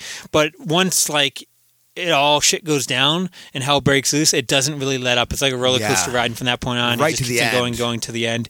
And there's just insane after. Like it's one of those everything in the kitchen sink stories where you're just getting all kinds of craziness happening. Yeah, it's a blast in my opinion. I agree. Yeah, I'm surprised it didn't make my list actually.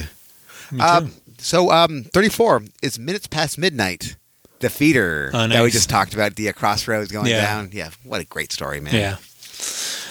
Number 33 for me, The Neat Job from Vault of Horror 1973. Oh, yeah. This is an obsessively neat man marries a young trophy wife who is not quite the housekeeper he had hoped for. His constant nagging about the mess she makes eventually drives her mad. I don't know, was she supposed to trophy wife a long time ago, or is that just what we were like? Because one thing I always thought about this, like she should be this bosom blonde or something, and she looks just like an old woman. But none of that matters. This story is great because the whole time you're just watching this wife trying her best to clean the house. Trying her best to kind of appease this little swarmy dude. But it's one of those ones where she tries to clean and everything goes wrong. Like she's trying to clean this, but then knocks over this. And it's like, it almost becomes like one of those 80s teen romps where it's like a race against time. You know, where they have the big party and the parents are coming home. Up the driveway. Yeah, up the driveway, and they're racing to clean the house before the parents get home. It almost becomes that. And it's like, but it just keeps on getting worse and worse and worse. And then the finale to this is just fantastic. It is amazing. It's great. Yeah, I love this one. Number 33 for me is Tales That Witness Madness, Mel. We talked about this. Like a man gets a Woody is all I have written here. I love your notes. 32 we've already talked about is Hair from Body Bags 1993. Yeah, this one, it's all about Stacy Keach in this. He destroys right? You're with him trying to solve his baldness problem. You feel for him. You feel for him and, in his bald ways. And it just gets pretty twisted. Hair-raising. Yeah. 32, The House That Dripped Blood, The Cloak. Oh, yeah. Do you remember The Cloak? Oh, yeah, that's a fun It's almost like this diva-esque actor who's finding no, this is not going to work. So he goes to this actual tailor and buys a cloak for himself. Yeah, during the movie production, he's not he's harping on like the production values of the setting and the walls. He is such a diva. And then, but the last straw is when they hand him his vampire costume. He's like, "This isn't a vampire costume. This looks cheap and gaudy. I want authentic." So he goes to this spooky tailor. There's a lot of creepy tailors in these tales, aren't there? Yeah. So he goes to the spooky tailor. Like, "Oh, you want this, but I gotta warn you that it comes with a price." And like, fuck it, give it to me.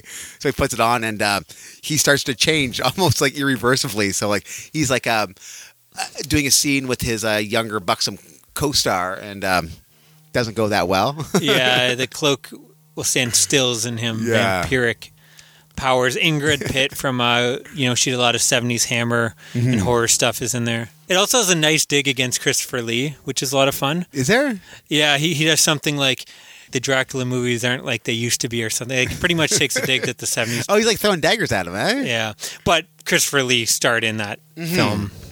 Yeah. I think that one's just a lot of fun. Like, Yeah. it's another one that's kind of goofy. Because the actor is kind of like makes it goofy, right? But even like he's once, good.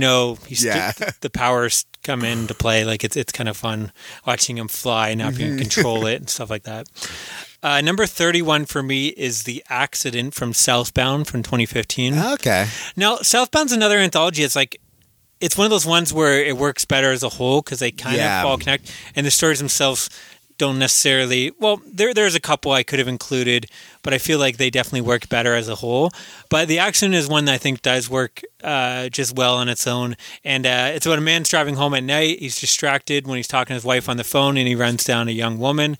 He calls 911, but is unable to tell them his location because he has no clue where he is. So instead, he is given directions on what to do by a certified medical team. Have you seen this one? No, I haven't. It's very cool. It's just, I don't know if this is a real word, but I wrote darkly comedic and sickly twisted. Awesome. Because outside of the medical aspects, which seem realistic and are horrific, because anytime you're dealing with like you weird like body mutilation. Yeah.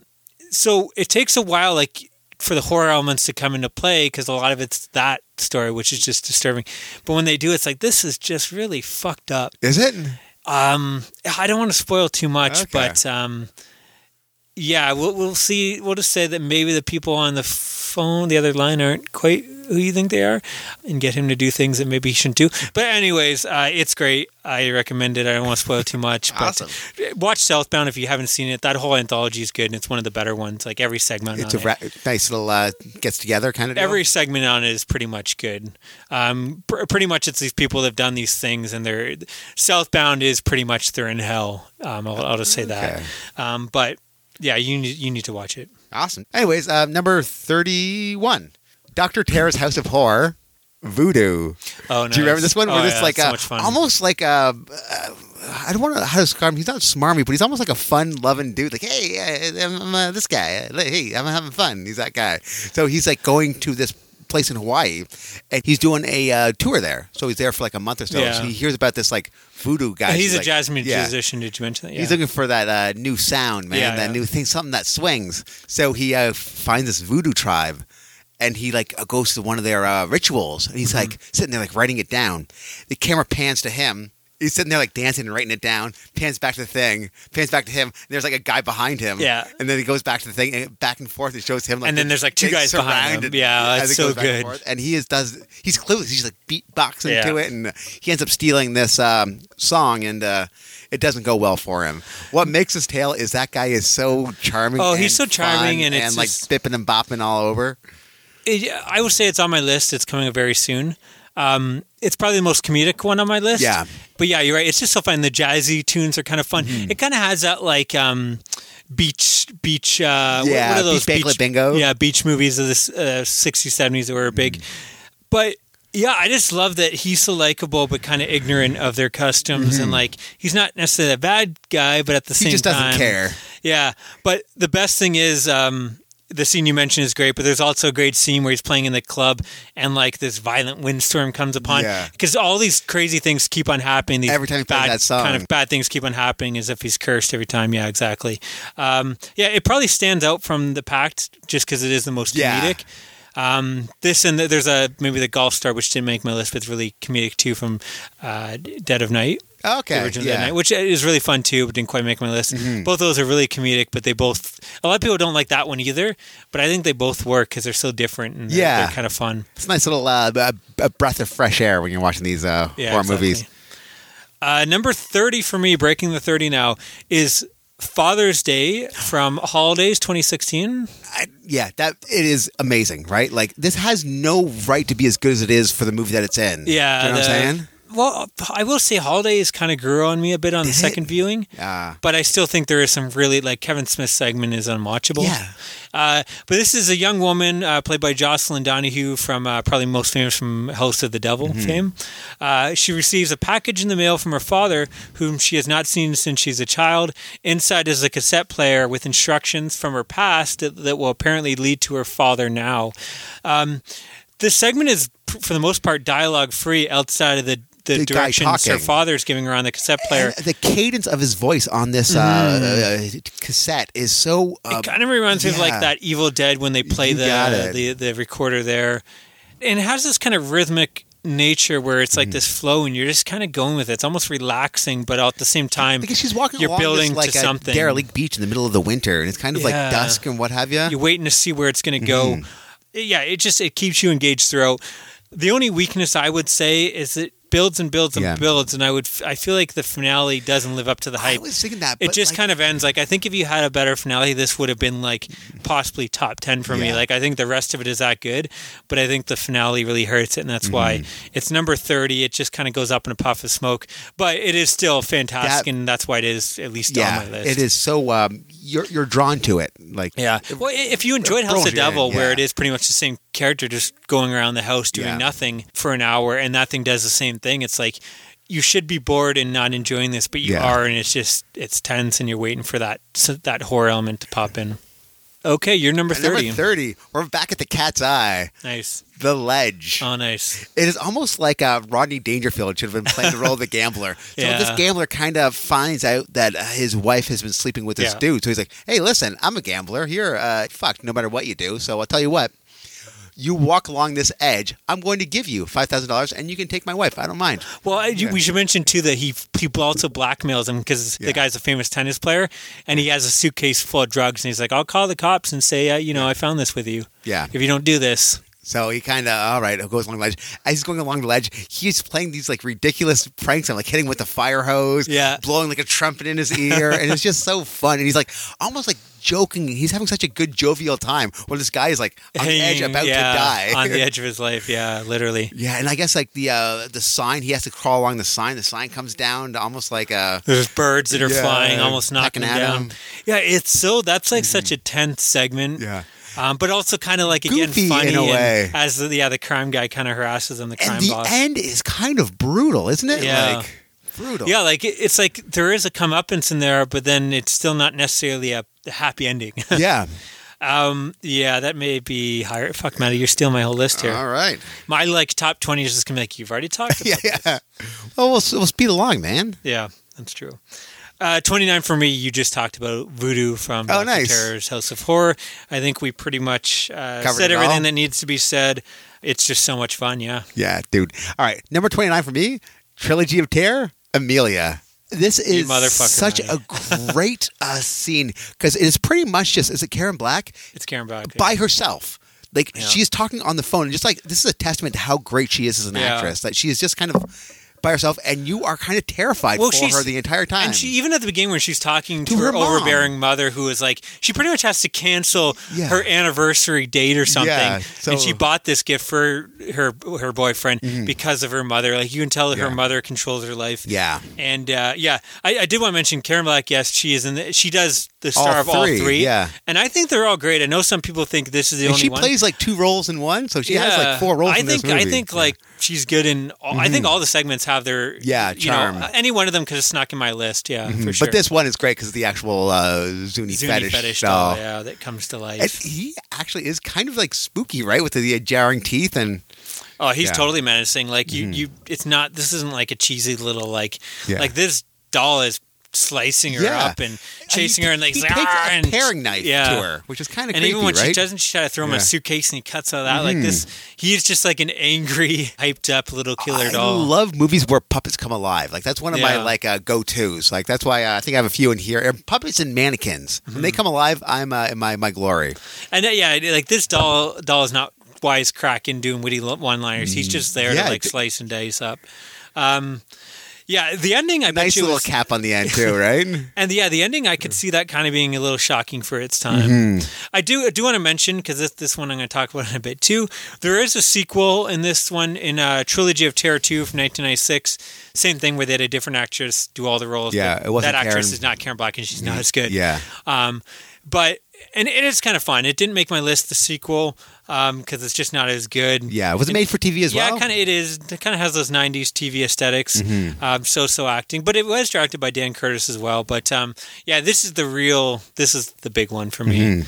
It will be a little higher up on your list. Yeah, I think it's a great one. So my number 28, we just mentioned Father's Day. Well, we're going to mention it again, but only this is from Creepshow 1982.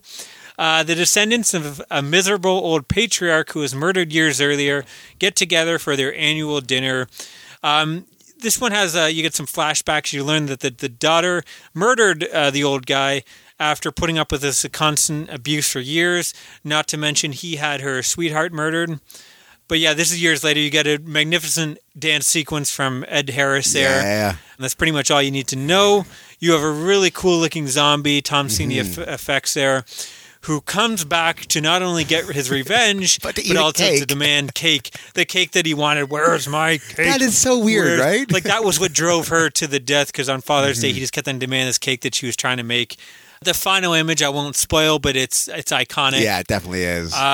What's not to love about this one? The only problem I have with this one is, like, most of these are about comeuppance, getting your retribution. This is the opposite. That guy was a terrible guy that got what he deserved, but then he comes back and gets revenge on these people. When it's like, he is the terrible guy. Yeah. And again, but she kind of murdered him too, in a way, so she did, but he murdered her husband, her boyfriend, and does he put a gravestone on someone's head? That was this one, right? Where someone falls in the grave and he pushes kinetic powers or something. It falls on them, and that's a great scene too, right?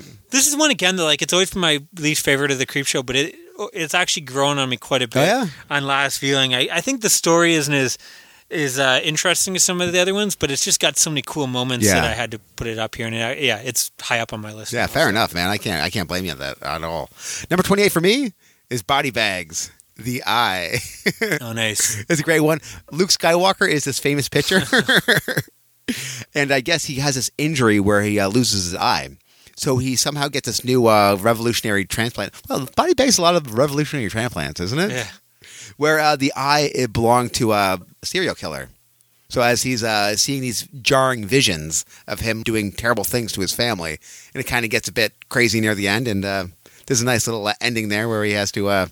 it's a very dark story and ending. It really is. But, like, Mark Hamill kills it, right? And there's a scene, too, where he's, like, making love to his wife, and it's, like, pretty messed up. Yeah. He's seeing the terrible things that this serial killer has done. Cool. That one did not make my list, but it was very, very close. I'm glad you included it. Okay, 27, you've already talked about it. The Man Who Collected Poe from Torture Garden, 1967. It's really the Jack Palance and sparring about Peter Cushing that really make that the episode, but the ending is a really cool, getting little gothic ending surprise there. Oh, getting little poners over. He got pwned. I'll be here all night, folks. Okay, Maddie, 27. 27, Asylum, The Weird Tailor. Okay, do you remember this story? Yeah. It is fucked up because there is like twofold. Well, this is great. This tailor is struggling to pay rent. He can't do it. Times are tough. This weird dude comes in and say, "Listen, I need you to make this suit for my son, but here is a list of things you have to do to make this suit. Like, you can only make it between like midnight and like 4:30, and there's rules that he has to follow." Like, all right, I've done this. Like, I'm going to give you 5,000, what have you. You're going to need it. So he drops off the suit. And there's a great twist ending where I don't want to give it away, but it's the ending is kind of what makes it awesome for me. For me, that one was close to make my list. It was just like literally outside the top 50 there. But I always feel like again, it's such this really cool, interesting idea, and I never feel like it lives up to it. Like the ending was missing something for me. I don't know, but I do love the whole like him making the suit where it's almost like glows in the dark, and like all the different rules, like you have to do it from midnight to this time, and it has to be done by this time, and you have to use this special fabric and all this stuff. And then I love the idea of what he needs it for and everything. But yeah, I don't know. He was just missing something. I don't know for me. The ending I thought was made it for me. Like I love the idea of I don't want to give anything away, but number 26 for me is Poetic Justice from Tales from the Crypt 1972. Sweet. This is possibly one of the most emotional, like, I just feel so terrible for Peter Cushing in this. It's a really dark one. It's about a kind old man played by Peter Cushing is despised by two snobbish neighbors who eventually drive him to suicide. This is just his old man. He plays with kids. He builds things for the kids. Yeah, he's just a kindly old neighbor. Kind old, lonely neighbor. And these two snobbish neighbors take offense that maybe his house isn't as polished as his lawn isn't as taken care of as well as they're trying to rejectify the neighborhood. Yeah, and they want to get him out.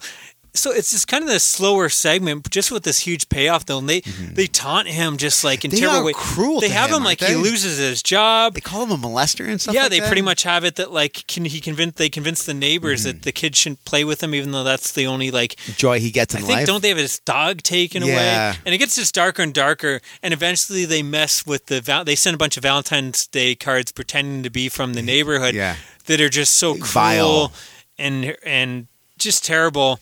And that leads to his suicide. And just when you find him hanging there, it's just, I don't know, man. Any hanging in a horror film it kind of jars you, makes me feel uncomfortable. But of course, the amazing ending and payoff. You get a nice little, what would that be? A poem with a Valentine's Day card. I won't spoil it, but it's all very cool. Poems named after Edgar Allan Poe? No, I'm kidding. It's one of those ones that, again, it takes you on this roller coaster ride of emotions. Like it starts out one way, it's just this kind of man, and then it gets so cruel and hurtful, but and then you get that nice little payoff. Button. So it does the ups and downs, and it's fantastic. That's another one that I didn't love upon first viewing, and as I get older, it starts to get more and more real. And I didn't mention, too, it's even more effective when you learn that Peter Cushing's wife had actually died during the making of that film, but he wanted to keep on working. So you can kind of see that in his eyes. He's got the sadness there. I think in the story, too, you find out that he had a wife and she died. And I think you see a picture on the desk or something. But it's probably one of the actual better segments in here that's not just fun, but is actually really well made. Actually, like a good story, too. 26 for me. From VHS 2, Slumber Party Alien Abduction. Okay. I like the idea of these kids filming. And again, as I said before, like stuff in the background, you're like, didn't I just see that? And it kind of gets a bit like, oh my God, like you see stuff in the windows, kind of like figures in the windows when they kind of realize stuff's going down. And I love the idea of kids at a party. They're having fun. They're like trying to videotape the sister getting naked. Yeah. And they videotape him in the acts of onanism. I'm trying to think. I'm trying to think of like a polite way to say it with the little guy here. And then it all goes awry. Yeah, it's again one of those ones that like once it starts, it doesn't really let up. It's cool seeing an alien invasion from the point of view. Yeah, like what it would be, how chaotic it would be. My only problem is it's almost too chaotic. I think the camera's swinging everywhere, and a lot of time you don't know what the hell's going on. But. Yeah, that's what I was thinking about this. Like, there's these guys would be a lot higher up my list. Well, we'll talk about this later. We'll get into this later because I have this. I'm not a diatribe, but something like that. But yeah, it is. It's one of those ones where like it works really well because of found footage, but then the found footage is also some of my problems with it. Yeah, I mean, like it's a mixed bag. This one, I think the found footage works better than some of the other ones for me. Well, that one, I think the found footage actually does a good job of putting in the scene. Yeah. It doesn't feel like, because some of the other ones, it feels like the found footage is an afterthought, whereas that one, it feels like that is the main, let's do a found footage and what it would be like from the point of view of an alien invasion. So I guess we're breaking the big top 25 here. We're at the halfway point. Hopefully you guys are still with us. You're not bored yet. Literally Hopefully you have a list of segments you've been writing down, maybe some anthologies you didn't know about. Number 25 from me is Time Out from the Twilight Zone movie from 1983. We want to play a little game called Kick the Can. Is that one? No. Oh, I thought it was. That's the Spielberg one. That one's fine. It's probably the worst of the bunch just because it's so sentimental. It doesn't feel like it fits. But this is a bitter racist man finds himself suffering through the shoes of those that he hates as he travels back to Nazi Germany, a lynching in the Vietnam War. This segment unfortunately gets overlooked due to the terrible accident that happened on set where Vic Morrow and the two young Vietnamese kids were killed brutally. I think they were decapitated by one of the helicopters. You know, they were landing at St. Town. The helicopter to go down and went too low and crashed and lost control and actually killed the people on set. I feel like that's all everyone talks about. But I don't know. It doesn't feel too jarring. It doesn't feel like I know they didn't get to film everything, and I think they had to change the ending. That's why it kind of like doesn't work for me. Like it just feels like it's jilted a little bit. I could see that, but I still think it's pretty effective. Like I think at the beginning you got all the he's such a terrible racist guy at the bar, and he's just saying all the stuff. And there's like black people right beside him, and an Asian guy over here, and it's like, whoa, you can't say that. You know, I think all that's effective, but then like all of a sudden when he comes out the bar and he's in Nazi Germany and he's part of a lynching, it's all like, holy shit, like it really shows how crazy this guy is when he's talking, I didn't get the job. Again, kind of relevant now. And it's like, well, these people had to go through this and these people had to go through this and these people had to go through this. Your complaints are nothing. They're so like, you know. You're the equivalent of Kyle complaining that he can't pick more than 50 for his... I don't want to use the word white privilege because I hate that because you term. Can't pronounce it. But you kind of get that in this where it's like, you know, he's complaining because he didn't get the position to someone else, and then it shows you what these people had to go through. But I do think that, I mean, even the ending I think is still effective. I know they had to change it, but I think what it ends on really works for me. I don't know. It's like, you know where he's going, where he's headed. And you know where he sees his buddies outside the bar and he's trying to get their attention. I don't know. I think it still works. Yes, I understand where some are saying it is a bit kind of maybe it's missing a couple moments that would have helped make it really stand out. But I don't know. Just when you see like what Nazi people in Nazi Germany had to go through and a lynching and all that stuff, more a little bit it's pretty rough, fucked up. So I don't know. I think it's an important tale for our times. 25 for me. Dead of Night. Bobby. Oh, nice. That's it's amazing. So this grief-stricken mother kind of performs a seance to bring her boy back. Yeah. And it works. Yeah. Maybe it works. And it kind of gets a little bit... well, she uses dark magic, I guess. Yeah, you never use dark magic. I love black candles, man. Like, they're always like burning black candles in these things. You notice that? Yeah. And I guess... and she brings back her boy Bobby, and it turns out that, like... he's not quite... Yeah. Everything isn't quite what it seems, I guess. Yeah, that's pretty much it, because even the mom isn't quite what she seemed, was she? Mm-hmm. So... And we should mention, this is from Dead at Night 1977, not the 45 one. Yes. This is the Dan Curtis. I had a hard time finding the 45 one, to be honest with you. Oh, yeah? Yeah. Well, it just got a Blu-ray release in Kino, so... But yeah, we were probably... We were near the end here when it was released. Okay. Yeah, I agree. It's a fantastic story. There's something about kids that are... Evil kids, man. I'm telling you. The acting's a little bit cheesy, but it's not bad. Yeah, it wasn't that bad. Like, I thought you did a good job of kind of... the kid was a bit like, okay, well... But just when he's stalking her through the house, like, there's some very effective moments of terror. Like, I don't know, it's you're kind of scared. Creepy. It kind of actually has that, I was thinking, too, similarities to Pet Sematary. I wonder if King was influenced by this, because it's both about a grieving parent that brings their kid back. And the kid isn't, you have to deal with the consequences of, bringing a kid back from the dead. Yeah, that's why I kind of fell in love with this, actually. And I will say they remade this. They redid this segment in Trilogy of Terror 2. Dan Curtis did it again. But again, wasn't as good. It's very similar. And I could see someone preferring the other. I think they both have their plus and minuses, but I think this one edges out just because that 70s aesthetic, I think, works better. And it's a little bit less campy. The acting's a little bit better. So, yeah. You're just pretty much doing my whole top of my list, so I'm going to have nothing to talk about soon. Number 24 for me, you've already talked about it, The Cloak from The House that Dripped Blood from 1971. I don't think I have much to say other than, I think that it's all about that performance by John Pertwee. He just has this lively, charming, kind of dickish, but... I don't know. I love that. It looks like he had fun making that segment, and I think that's why it works so well. But you've pretty much talked about it. Oh, nice. 24 from Tales of Halloween, The Night That Billy Raised Hell. Oh, that's a good one. I thought it was great. This kid is, he's kind of egged on to egg a house by his friends. Like, what are you, a chicken? I'm not a chicken. I'll show you. So the guy who owns the house brings him in and like, oh, you fucked with the wrong guy, Billy. Yeah, he catches him like egging his house or whatever. Satan, and he kind of makes him do a lot of weird stuff, like it's like fun. Well, like, he takes him out on Halloween, and they do a bunch of Devil's Night shit. Kind of deal. And it's almost like it starts off fun, but then it kind of gets crazier and crazier. He ends up like murdering a guy and like robbing a store, and it gets like crazier and crazier. And the ending is fantastic. Yeah. That one. Like that one. Well, the whole thing is good, but the ending is what makes like it. Stealing a cop's gun and whatnot. Like it's just kind of almost like the end of Scarface, how it just kind of gets blown up out of proportion. Yeah. This one definitely gets blown up.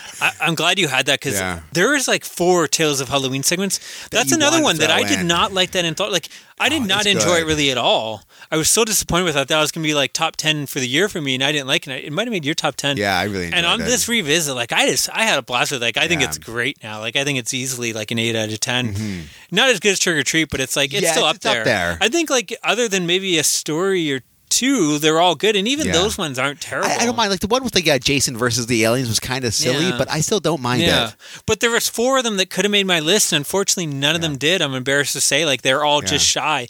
So hopefully, you have a few more on there. But that one was one that would have made my list. It was close to making my list. Crazy. 23 for me, The Drop of Water from Black Sabbath, 1963. Oh, amazing. After being called in the middle of the night to prepare a recently deceased woman for burial, a nurse steals a sapphire ring from the body and whilst doing so knocks over a glass of water. The dripping sound begins to haunt her throughout the night, as do other strange occurrences in her flat. This is Baba at his best. Like Black Sabbath, all 3 of these stories are fantastic. All 3 could have made my list. It's all about the colors and just, oh man, this oozes atmosphere in every frame. It is so good. And that drip will seep into your brain. Like, I watched this, and the first time I watched this, like, I had nightmares of that drip haunting me. It is going to infest your brain. And that corpse looks so crazy because her eyes are almost like open, and she has this sinister grin on her face. Yeah, the creepy. So good. It's like this. I think it's just a mask, but it's so creepy and effective. It reminds me of Zelda from Pet Sematary. Another reference to Pet Sematary.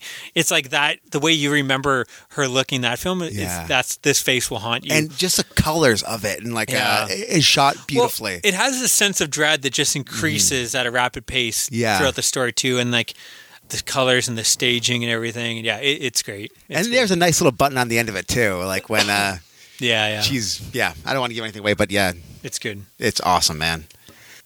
23 from VHS. The Sick Thing to Happen to Emily When She Was Younger.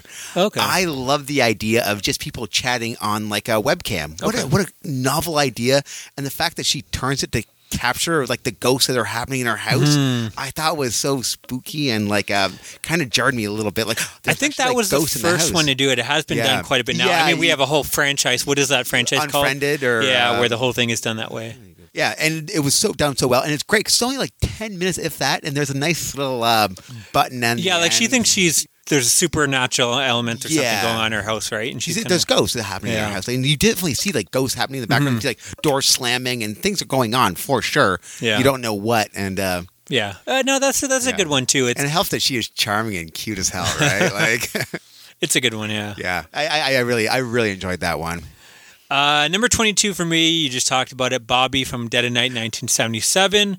The only thing I wanted to add is, again, I think Dead of Night is another great anthology. The first segment, I don't know if it'll make your list, called Second Chances. It almost did. It almost made my list. A lot of people don't like it because it's not horror. It's about this man that travels back in time. Almost like a Magnificent Tales. Or it could be like a Twilight Zone. He travels back in time to change history. Ed Begley, too, isn't it? Yeah. But all of Dead of Night is great, but this is the one for me. We've already talked about it. I mean, it's just it's really good and creepy, and it just has that sense of dread throughout that works for me. My number 22 is one we've already talked about from Tales from the Crypt. Wish You Were Here, with the China doll and everything that was wrong, and that ending was so... How terrible do you feel for the husband? Or even for the wife, because she's the one that has to live with this too. Forever. And she's trying to, she's not trying to hurt her husband. It's someone that she absolutely loves and is trying to do right by. Oh man, what a great ending. Like, I think that is probably the darkest ending of any of these, right? Like, it is. It would be pretty terrible. Number 21. Not only is he's going to eventually die. He is immortal. He's going to be for the rest of his life. Like, what a crazy, crazy idea. Number 21 for me, we've talked about it, Quitters Inc. from Nice. Cat's Eye 1985. It's such an insane high concept story, Yeah. but it works. This tense thriller of like, are they watching him? Are they not? Is he paranoid? Yeah, it's great. I can't believe like, it's not like, we're going to hurt you or something. It's like, no, we're going to rape your wife. Like, they go from 0 to 60 real quickly. Maddie, you're number 21. 21, Tales from the Hood. Boys do get bruises. Okay, nice. It is pretty much this teacher who finds out this kid who's kind of suffering bruises, and he's like, "What's going on?" He's like, "There's a monster in my closet," and he's like, "Oh, it's not a monster." Yeah, but he thinks the. It turns out that his stepdad is abusing him. He actually there is a monster in his house, Yeah. and it's his dad. And in his mind's eye, he is this monster. So he draws it. Yeah, the way he great. defeats him is kind of cool. And there was this one almost like a heartbreaking scene where he's getting bullied at school as well, where he figures out his superpower and he gets revenge on the bully. And it's like, oh, they just did that. That is so rough. Like, there's a creepy moment too where like the dad is coming in, you see it from his point of view, and it's really creepy of this monster coming into his room. And this guy is a vile man, like what's really David Allen Greer, like from Blank Man, and like in Living Color. Yeah, it's such a and he 180, and he's great. He is so good. Like, Jumanji as well. He is a monster in this movie. Yeah, like, he's punching his wife. I would have never thought he could have did that, and role. he did it crazy good. And like there was a great scene where like he gets his comeuppance, and like the graphics and the effects are so good. Well, it's a tough watch, and like Tales from the Hood was just so good at doing these real stories, but blending fantastical elements in there. Okay, we're breaking the top 20 here. Number 20 for me from Beyond the Grave, The Gatecrasher. Okay. After purchasing an old mirror from an antique shop, Amicus staple David Warner holds a seance at his home, which ends up transporting him to another world where he is confronted by a sinister being who demands that he murder people so he can feed. You notice black candles as well in this one? Yeah. Weird, right? This is a surprisingly dark tale.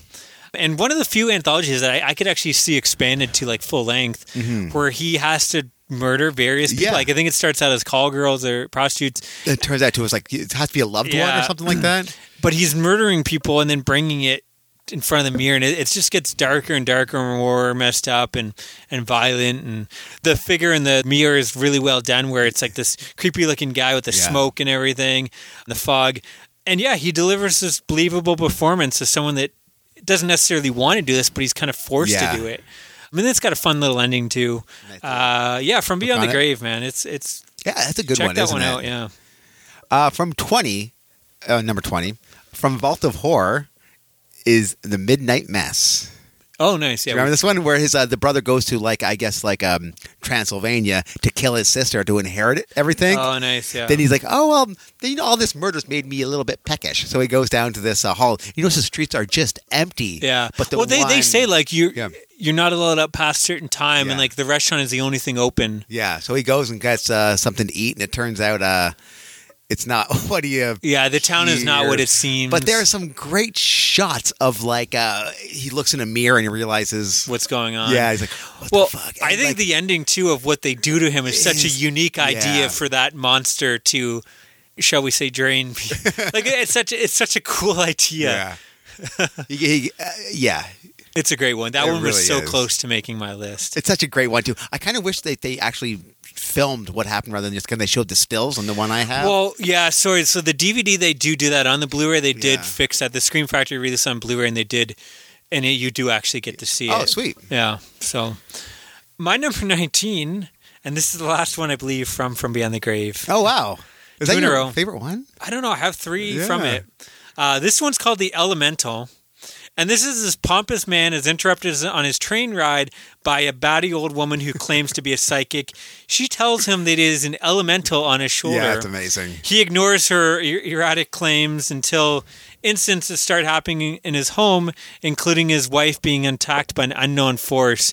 But it's such a kooky tale. We never see what this elemental is. Like this, you can do it for so cheap. Yeah, exactly. It's such a great idea where you can do it for no budget. But yeah, when he goes home and she's getting she gets bitten, and she's like, "What are you doing?" He's like, "I didn't do it." Yeah. And all this weird stuff started happening where he maybe she's telling the truth. And he has to call on this woman to exorcise the elemental from him. And it's really cool where there's all this furniture and plates flying and wind and everything. This great exorcism scene. I don't know. The fact that the elemental is never shown doesn't really make it any less effective. Like, if anything, it works better because maybe if they showed it, it would have been cheesy. But I just love these stories where, like, such a creative idea, but done for nothing. No practical effects needed, really. And it's just so much fun. Like, the old kooky old woman, like, she just has that kind of crazy old cat lady look to her, and the guy's just so pompous. I don't know. I love this story, and I love the idea behind it. It'd be a good double feature with the one with the fairies because they're both the same way, and that they both don't really show it. But you got to use your imagination. Yeah, if you can use your imagination, get past that. They have really cool ideas and mythology there. So awesome. Number 19 from Asylum is Frozen Fear. Oh, nice. So I guess there is a husband and wife who have some money, and there's a girlfriend. And the husband and girlfriend conspire to murder his wife. And they don't know what to do with the body, so they just pretty much hack her up, wrap her in like old newspaper, and put her in the freezer. Yeah, till they can get rid of the body, dispose of the body, Things happen where I guess one of the things that the wife was interested in was voodoo. And she slowly starts coming back to life. All these body parts just slowly rolling around. Like a hand is clearing, a head is rolling around. It's so ridiculous and cheesy, but it works so well. Like, I don't understand like why this worked for me, but it did. Like, I loved it. Yeah.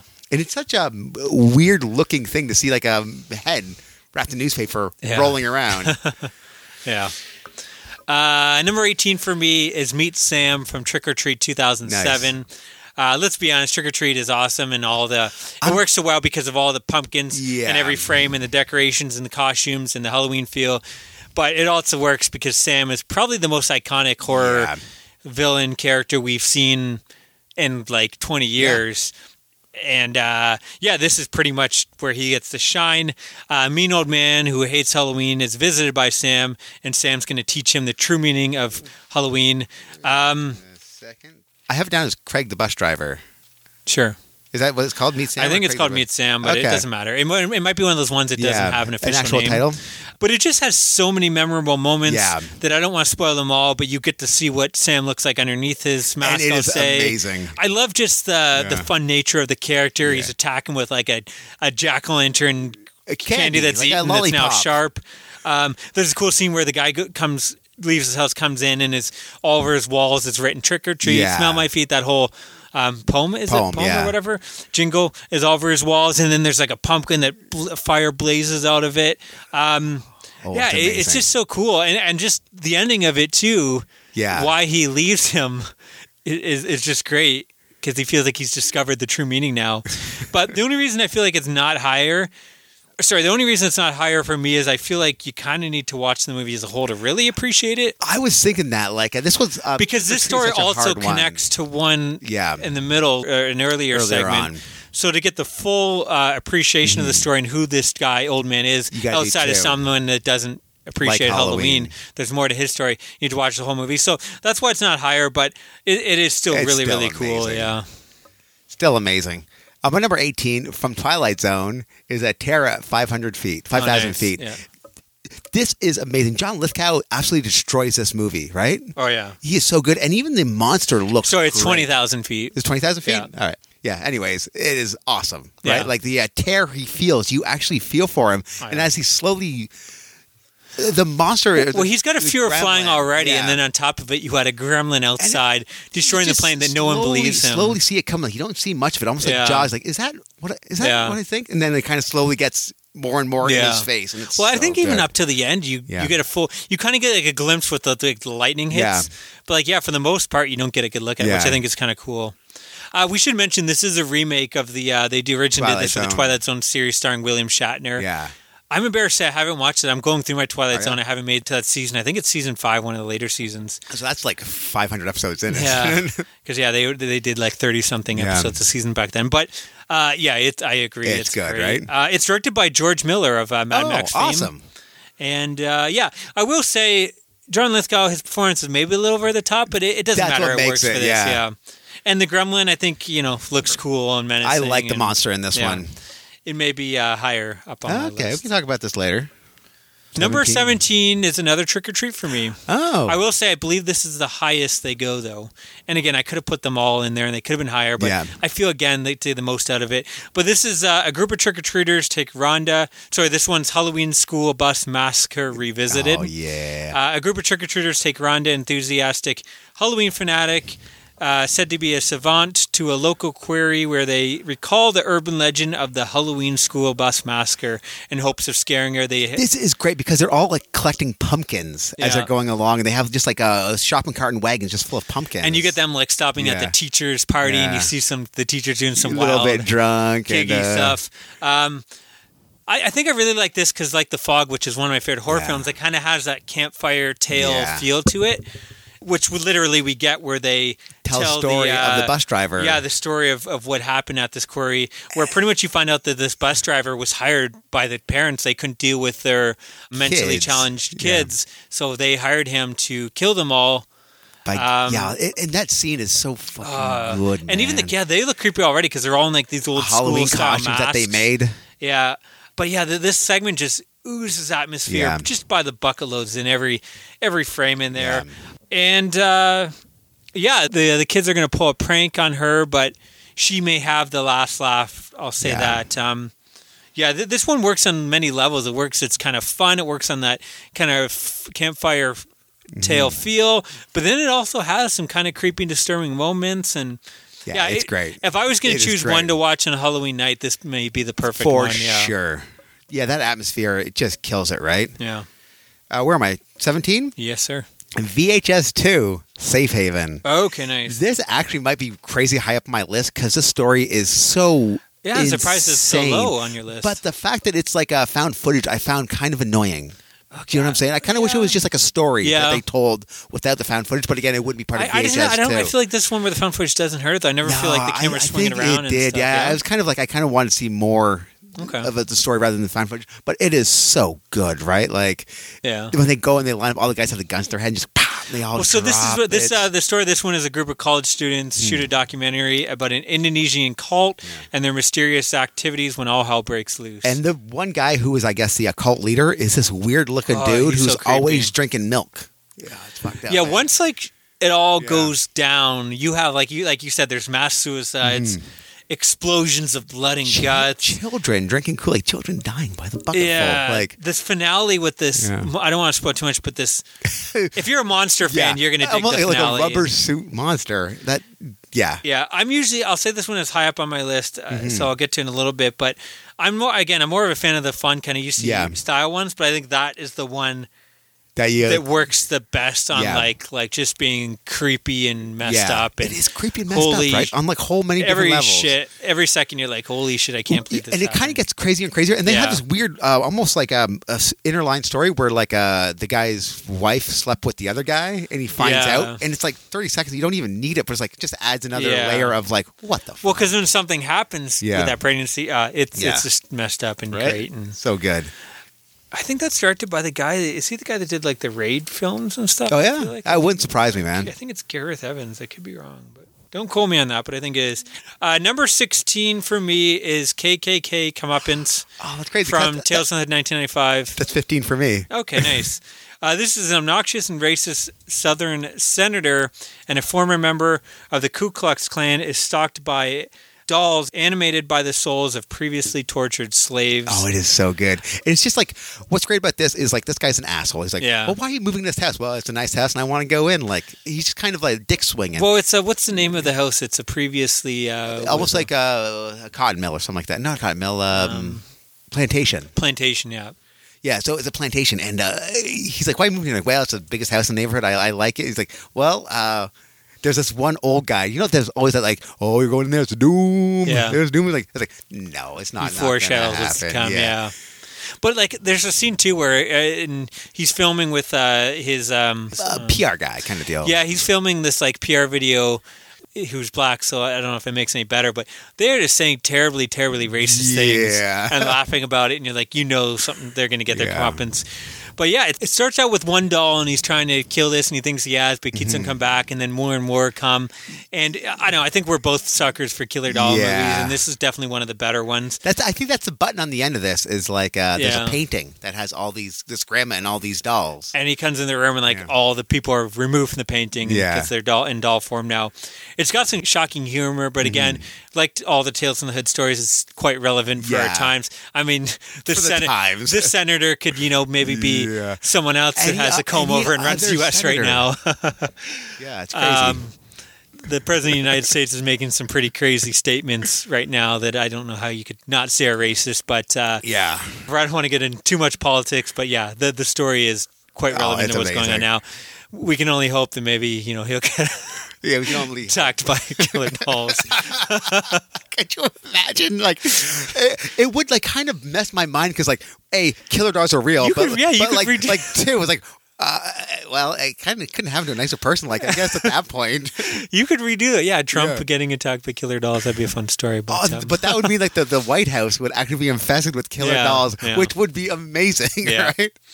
Anyways, 16 for me is Tales from the Crypt, Blind Alleys. Okay, nice. So it's pretty much this military guy takes over this Institute for the Blind. And he kind of runs it like an old military. You can't do this. We're old men. We are not military guys. We need heat and blankets. Well, we didn't have heat and blankets in the barracks, so screw you guys. But he's eating steak. His dog's eating better. So the guy's I think he's giving steak to his dog. Yeah. The dog's eating better than these blind guys. So they hatch this plan of we're going. Well, I think when one of them actually dies off from the cold and the sickness, they have enough. They have this plan where there's a great ending where they make this alley that he has to slowly go through with just razors without the lights on. They're like, all right, well, I can do this. I'm fine. I can slowly go. And then there's a nice little punch at the end that kind of gets dog him. As well. Yeah, it's great. Yeah, you feel for these guys. It's almost hard to watch that one. Yeah. It's another very dark. This guy is cruel and vile. And he dies in a cruel and vile way too. So I'm okay with this. Number 15 for me, you've already talked about The Ledge from Cat's Eye. He sounds so disappointed. I love this story. It's so just the sheer evilness and giddiness of the old man. How it opens up is he's betting whether or not this cat's going to get hit by a car. 10 grand says this cat gets hit by a car. Wow, he is definitely a gambler. But it's just as he keeps on popping out, trying to get the guy to fall off. I don't know. The Cat's Eye is actually another one where I was surprised how good all of them were. Yeah, right? Because I didn't even make it, but the one with Drew Barrymore and the troll that's trying to stop her good, right? breathing while she's sleeping. She just gets saved by the cat. That's some cool, old school practical effects. But that one could be good too. Yeah. And I think more people prefer that one than the Smokers one. But for The Ledge, for me, is my favorite. It's just so goofy and fun.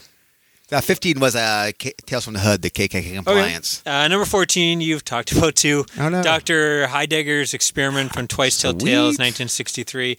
Again, it's the friendship between Price and the other actor that is just you tell these guys so love each good. other, right? They actually there's a reverence there. But I don't think I have much else to say. It's like a simple story, but yet so very effective and fun twist at the end and great sets. I do like that little twist at the end. Number 14 for me, I'm surprised this hasn't been on your list, is Two Evil Eyes, The Black Cat. Okay. Yeah, that one actually did not make my list. Oh, that's crazy because it's so good. This could be a movie in itself. It's so dark and hard to watch, It is crazy.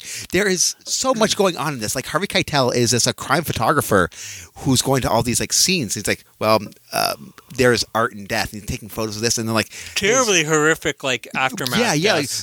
People pulling up graves, like Tom Savini, pulling ripping his out wife's women's teeth out, and he's filming all this. But his wife finds this cat and kind of gets more and more into it, and the cat's he's almost jealous of the cat, and the cat's driving him nuts. And he's kind of slowly drinking and slowly losing his mind. So he's like, "Well, fuck this," and he kind of murders this cat. And he has this photo shoot that's terrible, and you seem doing terrible things. The wife kind of figures this out and kind of. It's almost like the cat keeps coming back. No matter what he does to this cat, it comes back. So, his wife kind of figures out that he murdered it because he kind of. Well, the Black Cat, I believe it's a Poe tale, and it's been adapted several times. Yeah. I will say I do have an adaptation of the Black Cat, but it's not this one. Okay. But I do think this one works really well, too. Oh, because it's just so It's hard to watch. If you're an animal lover, like, forget about it. But there's this great dream sequence, too, where he dreams he's at, like, a pagan fair. Yeah. And he gets, like, on trial for murdering this cat. And it's, like, this midget court jester is, like... Isn't he, like, tied up and they're going to torture him alive? They actually lynch him. Like, he gets lynched in this dream sequence that is so good. And there is this great twist ending. Well, the ending is like again. It's the same in pretty much all these stories. Yeah. We won't spoil it, I guess. But like, if you know the Black Cat tale, you know how this one ends. But it looks. I don't want to give anything, but it looks so good. Oh, there's some cool Tom Savini practical effects. What's that called? The Rubik's Cube again? Not Rubik's Cube. Rubik's Goldberg. Yeah. Where like this happens, so this happens, so this happens, and then kind of everything falls into place. Well, I love too how I'll just say after he murders someone. What extent he does to cover it up. Like, he literally creates, like, a mannequin in his car that can wave goodbye so the neighbors It's almost like Ferris Bueller. Yeah. It's almost silly for how dark the rest of it is. But at the same time, it's kind of this cool way of, like, he does a great job of actually covering it up, but his madness is what gets in the way of it, right? And there's such a scene at the end where, like, the detective that he's friends with is at his house, like, listen, I know, everything's fine. But, like, it's tense because you know something's up, and it's kind of... The detectives there are like, sign my book. I'll see you later. And then like, wait, did I just hear something? Yeah. And they're like, nah, it's nothing. Like, all right, I'll come back. Like, I forgot my book. And like, it just keeps, it's great. This could be a movie on itself. It is really good. Again, the only reason it didn't make my list is because I didn't want to have two versions of the same story. Fair enough. And I prefer the other version I'm going to talk about soon. 13. I think it's a top 10 story for lucky me, 13. 13 for me, The Facts in the Case of M. Valdemar. Now, again, you could have chose Two Evil Eyes. I went for the Two Evil Eyes version from 1990 because I don't know if I feel like the 1965 version starring Price is better, but again, I feel like there's so much Price already in Tales of Terror that I went for this version. But you could choose either one. This one is more of the expanded version, anyways, and I love me some Adrienne Barbeau. Oh, she's so. So in this version, it's about a gold-digging wife and her doctor lover who plot a scheme to take the money of her old and terminal husband, Ernest Valdemar. The doctor plans... He's already hypnotized Valdemar, actually, and got him to pretty much say over the phone that... sign away all his money to Sign away all the money. But out of the blue, Valdemar dies while hypnotized, and now he's kind of stranded between the world of the living and the dead. So the 1965 version is kind of the same, only the difference is the doctor... says like he'll get him out of the hypnotize if the wife will marry him. He's kind of using this to get the wife's affection. But this one I kind of like as well, where it's like, you know, you got the whole blackmail and you know, the stealing the money. And listen, he's got to stay alive for 3 weeks or else shit's going to go down. We're looking into you if he's a... Yeah, so they have to keep the body in the freezer so they can cover up that, make it look like he died 3 weeks later. Yeah, it's just very cool. This one's directed by Romero. Again, Adrienne Barbeau, who's usually so good and likable in The Fog and whatnot. She's the violin in this one. And the voice that's coming from the freezer is so like a synthed and good. Yeah. And he's like, they see me. I can't get out. Which is the fact, too, and they're having this affair right in front of the body. Yeah. While he's still kind of alive, I guess. It's got really cool effects by the legendary Tom Savini, where our bodies maybe shot, a frozen body, and then you get a great gag with the hypnotic digital counter. That is I don't want to spoil it, but you have that great gag with that. And your boy's in this too. Oh, Tom Atkins, makes an appearance as a detective. And there's even this cool moment too where you see all these kind of devils or spirits. Which, again, when you see how it's done, it's so simple, but it's so effective. It's good, right? And he's like, last line, like, they're with you now. And he kind of dies. Yeah. It's like he's, they see me, they're coming after you. Well, yeah, that's great, too. And he's like, no, they're pulling me in. I just want out. Like, this guy just wants to die and go to the, heaven or wherever he's going, the afterlife, and he's stuck in this middle area. I don't know. I think both versions, you could choose either one, but I went this one just because I kind of like the expansion they did for it. And the effects the extra are great. Twists and turns and exactly, the practical effects. So, yeah, Matty, you're number 13, the lucky 13. Tales from the Dark Side, lot 249. Oh, nice. I'm glad you picked this one. So good. This one didn't make my list, but I was so sad that it didn't. I love this story of like this gentleman is kind of a brainiac who's obsessed with Egyptian culture. So he finds this almost like a mummy that things going to bring to life, almost like a Gollum-esque thing in a way. And these guys, who was it? It was it's Stu Buscemi. Yeah, is the guy that brings the mummy back to life. Slater, but it's Christian Slater and Julianne Moore. Yeah, and like they're kind of dicks to Steve Buscemi. And, they cheated on the exam, and they blamed him for it or something. Or they cheated off of him, and he's the one that gets kicked out though. Mm-hmm. So he's gonna seek revenge on them using a mummy, and like the atmosphere is great. The mummy is great. Great acting by Buscemi. Great acting by like Christian Slater. Yeah. It is so good. And there's a nice little cap at the end too. Well, the cool thing is too, the mummy is killing people. The way of like pulling the brain out through the nose and like really violent ways of like they used to do in the old Egyptian days. Yeah. It's a lot of fun, and I'm really and even him like uncovering the mummy, he's like talking to Christian Slater, like, "Well, this is what the Egyptians used to do," and they kind of explain what the Egyptians used to do for the mummies, and there's a great back and forth between them two during that scene. And him bringing the mummy back to life with the incantations, and they're kind of hearing it through like his room is right above theirs, and there's some cool stuff. And there's like a blackout, and it's like you kind of see the mummy possibly walk by, but it's like the foot of the mummy. Yeah. It's a good looking mummy too. Yeah, man. Like is that Tom Savini as well? I'm not too sure. I wouldn't be surprised. Okay, my number 12, a lot of people are going to be shocked that it's not higher up on the list, but that's the ventriloquist dummy from Dead of Night, 1945. A lot of people have this number 1. Yeah. And I think like from its importance, yes, it is one, this is a 1945 anthology that still works. But for me, it's still, I don't know, it's not as effective. I appreciate its impact on the anthology. Mm-hmm. But I could only put it at number 12 because I like the other ones better that I have above it. But this is a ventriloquist believes his dummy is looking for a new partner for his act, and he starts kind of going mad.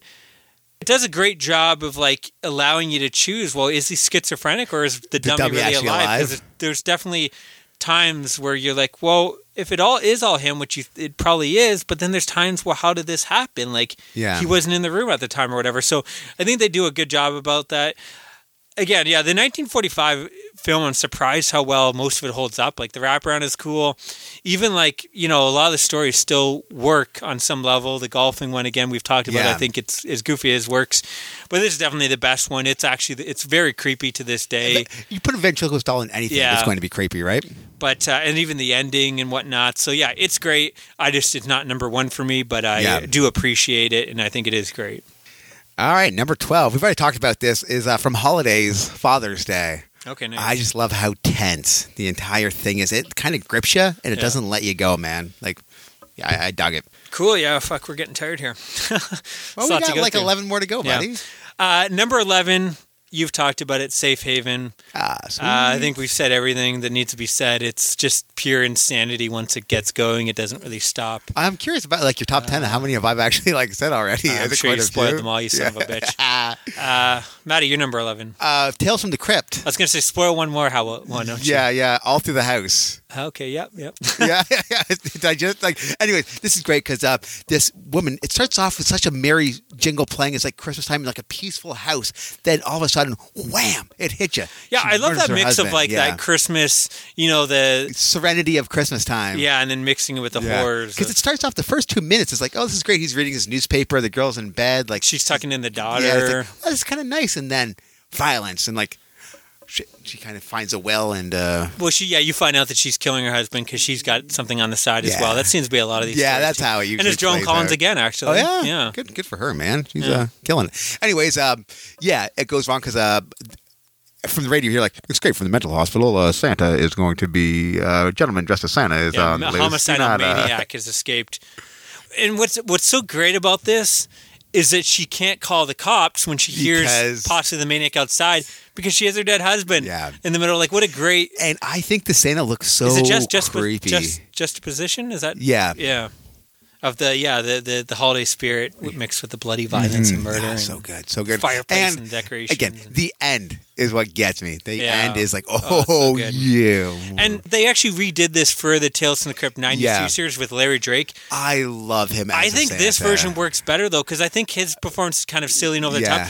This one just seems like a creepy, crazy old man. Happen, like, right? I believe when you see him, I don't know, when I see him, I get the willies, the goosebumps, because it's like, he's scary, and he seems like a real homicidal maniac escaping from an asylum. So, it works. I'll talk about that a little bit later. Number 10 for me. I have a feeling this is going to be higher up on your list, so hopefully I'm spoiling one on your list. The Raft from Creepshow 2, 1987. You son of a bitch. A group of kids go swimming at a desolate lake only to be stranded on a raft as a black, oily creature terrorizes them below. So good. I love this because the blob is pretty much garbage bags tied. It looks scrappy, no budget, but it works. It's so good, right? And like, what's great about it is it's the all four kids interacting with each other. They're going up to the lake in mid-October. They're like getting high in the Volkswagen Bug as they're driving up. They're kind of fun, but then when the one guy is like very creepy, he gets a little rapey in the end and pays for it. Well, again, they're both like dumb jocks, right? They're like they're even like saying like, yeah, we're gonna fucking score with these girls, right? Yeah, they're just there to get some, but. There's some really great, surprisingly, even though the blob is garbage bags, there's some great practical effects where the one guy gets pulled through the cracks of the raft. So good. The one girl that falls asleep and you think she's okay, but when she gets up, her face is like melted and like you see it stretching and all. The first girl to get it, it looks great, right? Yeah. Like, well, even when the guy gets pulled in, like it's all very, the girl that's pulled in. Mm-hmm. Yeah, all that is very well done. And it's like, I love these single location horror stories, and this one is like one of the best. Like it just works so well on every level, and it's like, how are they going to get off this raft? Because this blob is constantly circling them. And then even the great ending where the guy's all cocky and you think he made it. You know, it's so good. And what's great about this is that one dude who's like, he's sleeping, so he's like starts petting her and like pawing at her and like, yeah, all right, like. What? Like, I know all that's going on, and that's all that you're thinking about. Yeah. And he pays for it. Yeah. The rapey dude. Well, he's not even like trying to wake her up. He's like going to go at it while she's sleeping. Yeah. Well, he definitely like. And I think wasn't that girlfriend the other guy's girlfriend? That's just it. Yeah, but it is such a crazy 80s story, man. That's why I really dig this. My number 10, we're cracking 10. 10, yeah. Holy shit. 10. Tales from the Crypt. Tales from the Crypt. Yeah, I would watch the hell out of that movie. Reflection of Death. Oh, man. Do you remember this story? What's this one? It's the one where there's a gentleman in a car accident. He's like, oh, shit, something happens. He's cheating on his wife. Splashes off the road, and like he wakes up. He's like, oh, shit. Crazy. That was a crazy car accident. Starts walking down the street, and as people are looking at him, they start freaking out, like, oh, shit. Ugh. And they start losing their minds and running. Like, and he goes in, he sees his wife with like another man. He's like, what's going on? She's like, oh, no, get away from me. He's like, oh. So he runs to his girlfriend. I was like, she is blinded by the act. She's like, well, you died like 3 years ago. And then he kind of looks in the mirror, and it's a nice little snap ending. To me, that's one of the lesser stories. I'm surprised you have that above as he wakes Christmas up. One. Yeah, it's good, but I'm really surprised you have that above all through the house. Yeah, I think so. Wow. I think that works really well. Yeah, that one did not make my list. Oh, no. That one was never close to making my list. It's fine. Like, it's good. Yeah, and it works. I just, I don't think there's that much to it. I don't know. Okay, number 9 for me, Lover's Vow from Tales from the Dark Side, the movie, 1990. This is a remake of the story, and I believe it's based on, like, a Japanese tale. From The Woman of the Snow, they did it in the 1995 Quaiden. I'm sure most people have that one above this version. Yeah. It's probably the better shot at version, Criterion released that on Blu-ray. Yeah. But this one is, I'm a monster guy, and this is the one for me. The monsters look great, right? But anyways, it's about an artist witnesses a gruesome murder committed by a gargoyle-like monster. The monster agrees to spare his life as long as he swears to never tell another soul about the incident. It stars James Remar, who you'll recognize from a bunch of stuff, and Rae-Dawn Chong as his eventual wife. Because that same night, he meets a woman, falls in love with her. Because this monster destroys his friend. His buddy's all drunk, so he's like carrying him home, and like he actually gets ripped apart. Like, and the violence is insane, right? But after that, it's kind of like he needed that jolt because he was like this kind of floundering artist, and that's the he starts selling art based on the creature. And, he does very well. And does very well. And he kind of, it's like this attractive lady. It's a story of redemption, and love. And he meets a woman and falls in love with his kids. 2 beautiful kids. Everything's working out. The agent that was telling him like a dick to him at the beginning because his stuff's not selling, they He's have now best friends with. Yeah, great friends. And, and then you have the twist. And I don't want to say, but the actress in this is so good. Well, that's Rae-Dawn Chong. Yeah, she kills From it. Commando, man. Yeah, she just destroys it. Yeah, no, she's great in it. Yeah. Yeah, I don't want to say anything else. Again, that one kind of relies on the good. twist. I mean, maybe it's pretty obvious, but I don't know if I mentioned, but the gargoyle looks really great. Tom Savini, I believe, effects. Yeah, that gargoyle, that monster looks. It's such a cool story. But again, I'm sure most people prefer the Woman of the Snow. But as a monster guy, I'm going with the gargoyle, the silly gargoyle version. I'm okay with that. Number 9 is from Two Evil Eyes. The Facts in the Case of M. Voldemort. We've talked about this. Yeah. It's awesome, man. Yeah. Number 8 for me, I think fucking the rest of my list you've spoiled. Yeah, I was about to say. Number 8 for me is the Bishop of Battle from Nightmares 1983. Nice. I enjoy this one much more than you, I guess. I just love the old arcade, the old effects. Yeah. Emilio Estevez, I love, is kind of like this almost drug addict, obsessed, breaking into an arcade in the middle of the night. Mm-hmm. So crazy and silly, but awesome. Yeah, I love it. It works for me on every level. You give a quarter is what you're saying. Yeah, you're number 8. We just talked about this. Tales from the Dark Side, The Lover's Vow. Okay, nice. Yeah, I think we might be doing a lot of repeats right now. Well, I guess we'll get through this quickly because I'm getting tired here. Number 7, we talked about Nightmare on 20,000 Feet from the Twilight Zone. Nice. Again, it works great. A little over the top performance, but for this, I'm fine. It's so good. Right. I love the story. I mean, yes, it's possibly done better maybe in the original. Maybe when I see that one, I'm going to like that version better. But again, I like the monster in this too. Yeah, it's cool. You're number 7? Creepshow 2, The Raft, we just talked about. Okay, number 6, we've talked about Amelia from Trilogy of Terror 1975. Yeah, the Zuni fetish doll is so cool, so manic and angry. When we were at the Secret Stash there, we actually saw what I wanted. Yeah, they did $300, but it was like 300 American. I thought about it. Yeah, that would have been like your complete wad for the weekend, right? All my spending money for your bachelor party. Yeah. But the Zuni fetish doll is so cool, and I love this story so much. I guess is it my favorite killer doll segment? I think so. I don't think I have anything else higher, but. Most of them are kind of cheesy, but this creature is this doll is like very violent and scary. Yeah, it's like that's not something you're actually afraid of. You can't just most of them you're like, I just kick that out of the way. But it is like fast. No, this thing, it's fast and it's cutting with the knives and it's ripping through suitcases. Man. It's got like a spear. That's like you're number 6. We talked about this from Trick or Treat. It's Craig the bus driver, or what was it called? Meet Sam. Meet Sam is what. Yeah. The atmosphere in this is great. He gets chased around the house by Sam. Yeah. It's awesome. Okay, number 5, I don't think we have talked about. The Warlock from Black Sabbath, 1963. That's my number 5. Okay, nice. Boris Karloff delivers an eerie performance as a man who returns to his family after being away for 5 days on the hunt of a Vordelak, which is pretty much a vampire-like creature. Yeah, and he warns them. Listen, if I'm not back by midnight, kill me. Don't let me in. Yeah, because I'm not the man anymore that you know me as. Of course, he returns shortly after the strike of the bells with a menace about him, and things go awry from there. Mm-hmm. Boris Karloff is phenomenal in this. He is so good. He just carries a sense of dread with him. Mm-hmm. The moment he arrives back, something's eerie, and he's complaining about the dog barking, and he's got the head of the Vordelak he killed, but he says he's demanding, go hang this out front. And such a cool, iconic image of this head hanging. The atmosphere is what makes this one, though. Exactly. The sets, the Gothic castles, the cobwebs, the lighting. It's just, it works on every level, and it's like, and surprisingly, the tale is so the places good, it goes, because he comes and this is his family. These aren't just like random people. These are like one guy's a random dude, right? He's the one guy that shows up, that finds the dagger, I guess, and he sees that someone had killed on the road. I think he finds the Vordelak with the head chopped off. But the rest of the people, these are like his kids, his grandchildren. Grandson. And where it goes, it's pretty unsettling. You kill the one you love the most, right? Yeah. It's great. It's so great. It's such it's a slower one, but it works. Yeah. Like if you just enjoy, and I just love the whole, we've seen vampires 100 times, but the Vordelak, which is, like a vampire, but like you said, goes after the one's close to you. And I don't know. I love it. It's so cool. It is amazing, right? Maddie, that was your number 5. Well, that's crazy, right? Okay, my number 4. So I said I had a Black Cat, but not that version. I went with the Tales of Terror version from 1962. I love this one. It's high up, as you can see, number 4 on my list. And it's really made by the performances. We got Vincent Price as this kind of snooty wine connoisseur, but this is Peter Lorre's show as the town drunk.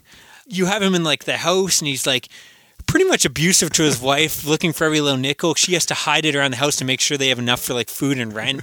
But he's always bugging it, stealing it to go out drinking. And he doesn't just like go out for a beer or two. Like he goes out and gets hammered every night. And there's a great scene where he's like ran out. They kick him out of the bar because he has no more money.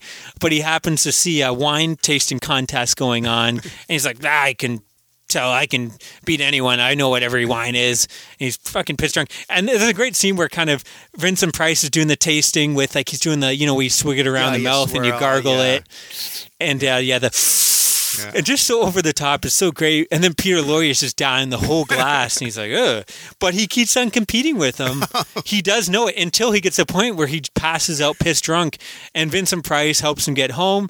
And when he sees there, he sees that his wife is this very attractive, kind-hearted woman. And they start having an affair that Peter, like the last, we've already talked the classic Black Cat story, it's going to happen where he has an affair. I think this is actually combined with the cask of Amontillado. Yeah, it just sounded like, doesn't it? But, it's just the performance of both of them, and you got Roger Corman at his prime. Yeah. Atmosphere is great. Yeah, it's just this grand production that he did on these tiny budgets. But, Peter Lorre, like, you despise, he's a terrible human being and he's terrible to his wife. But he's a charming drunk. You can't help like love the comedic moments of him. Like it's just so funny. I do love a lovable drunk. But yeah, great payoff, and it's fantastic. Price is. You can do no wrong with most Price anthology segments. I guess you can choose the one you chose is really good too. It's more dark and mean spirited. This is kind of the fun, goofier take on it. But I loved it.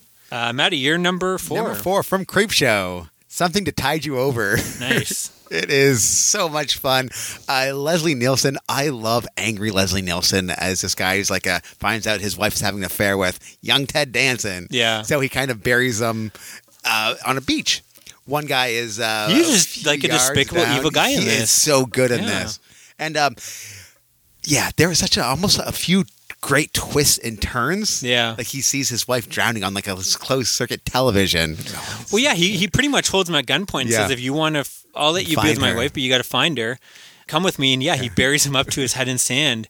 And then he says, okay, I'll show you where she is, and puts on a TV, and you find out that he's done this already with the wife, and the tide is coming in, and you see it like slowly her drowning. Like, what a terrible way to die. Terrible way to go, right? It's just so weird because this is Leslie Nielsen of like Naked Gun fame. Yeah. But I guess if you've also seen Day of the Animals, Frank Drebin from if you see Day of the Animals, you see that I guess he did that a bit. He played the kind of crazy. He can do crazy evil, very well. Yeah, very well. He's a villain in Forbidden Planet too, wasn't he? I think so. I'm not too sure. He's in Prom Night, I think, too. But this one is so good. I love Ted Danson. Yeah. And sorry, we didn't mention, but his wife is actually a bit Parpage. It's Galen Ross from Dawn of the Dead. Oh, crazy. Yeah.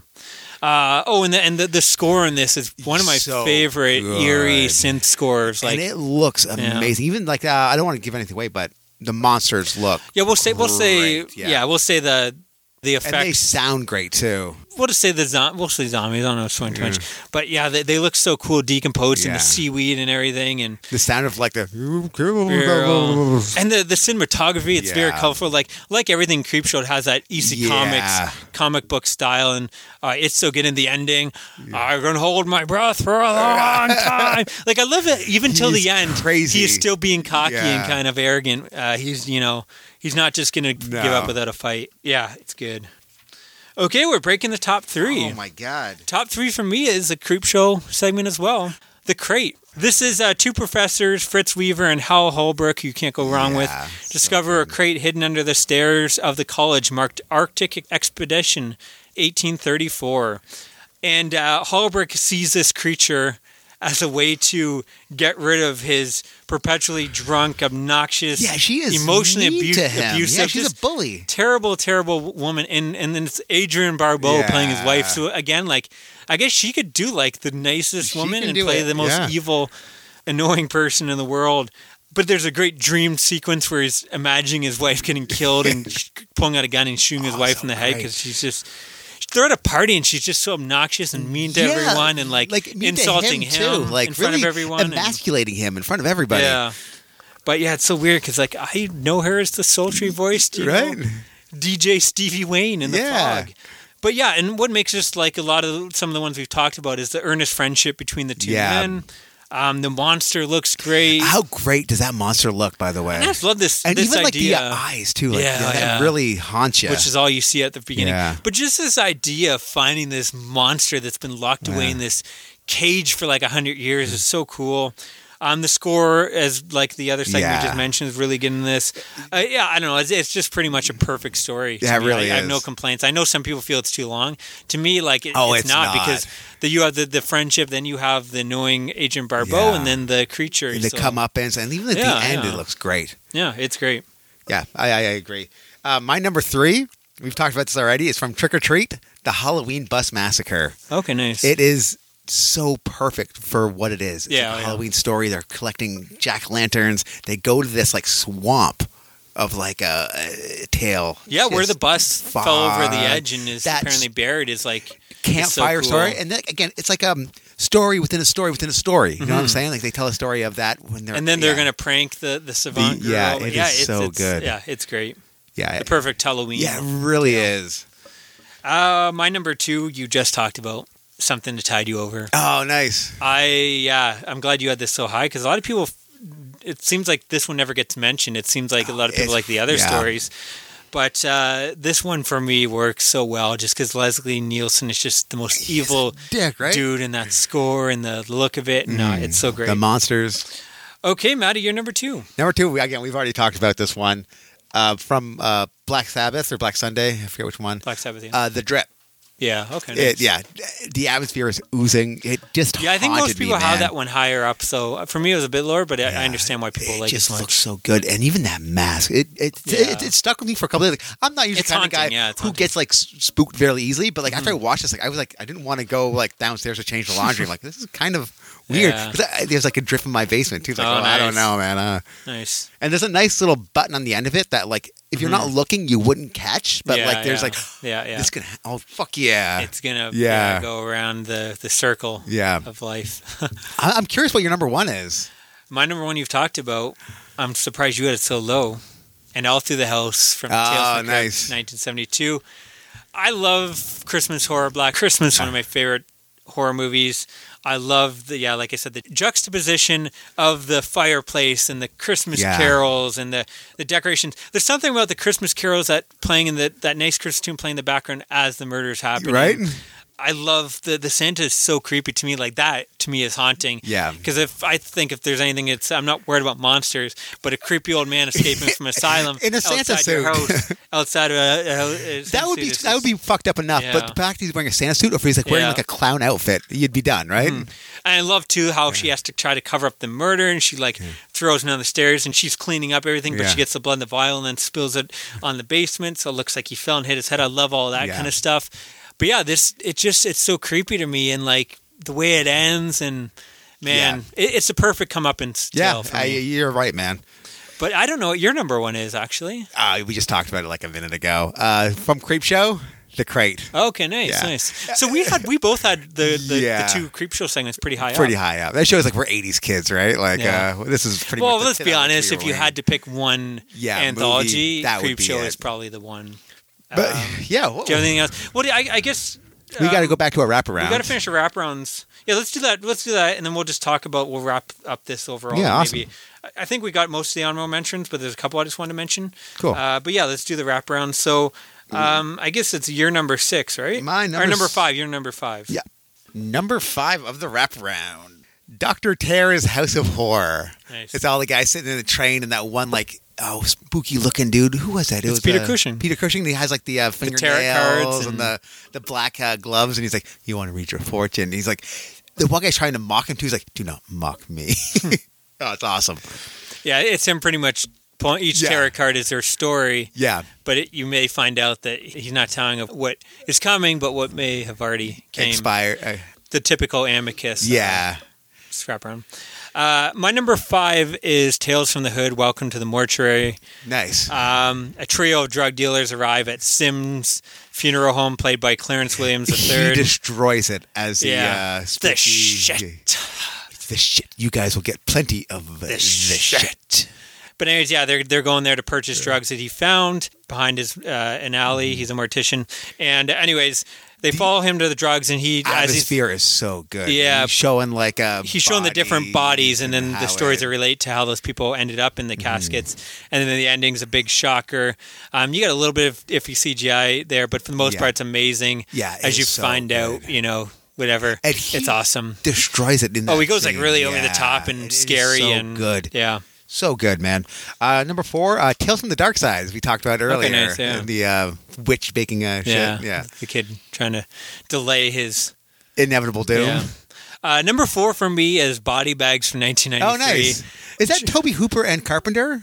No, it's John Carpenter's playing a coroner who has a sick sense of humor. It's pretty much, it's kind of like Tales from the Hood. They're very similar. It's weird to have them next to each other, but he's going from body to body and telling how the body he's ended up drinking like formaldehyde and stuff. But he kind of has like almost like raunchy sense of humor. There's like boobs in there and stuff, and him joking about it. The acting is a little cheesy and whatever, but it works in this because it's over the top. And there's a fun little cameo in there from Tom Arnold and Tobe Hooper as the assistants. And then you have a little ending of who Carpenter actually is, which is kind of fun. But yeah, I don't know. Surprisingly, he nails that sense of humor. You wouldn't think, but he's got it. And I wish he kind of did. I wish this became like another movie or TV show like it was supposed to, because I would have loved to see him as like the Crypt Keeper hosting each time. That would be great. Number...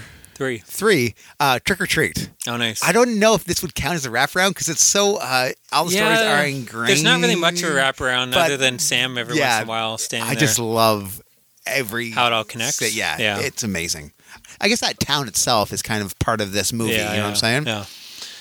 Number 3 for me is Tales from the Crypt. 5 tourists get lost and end up in the catacombs with a mysterious crypt keeper. He tells them horror stories of their future, only to learn that their fates may have already been decided.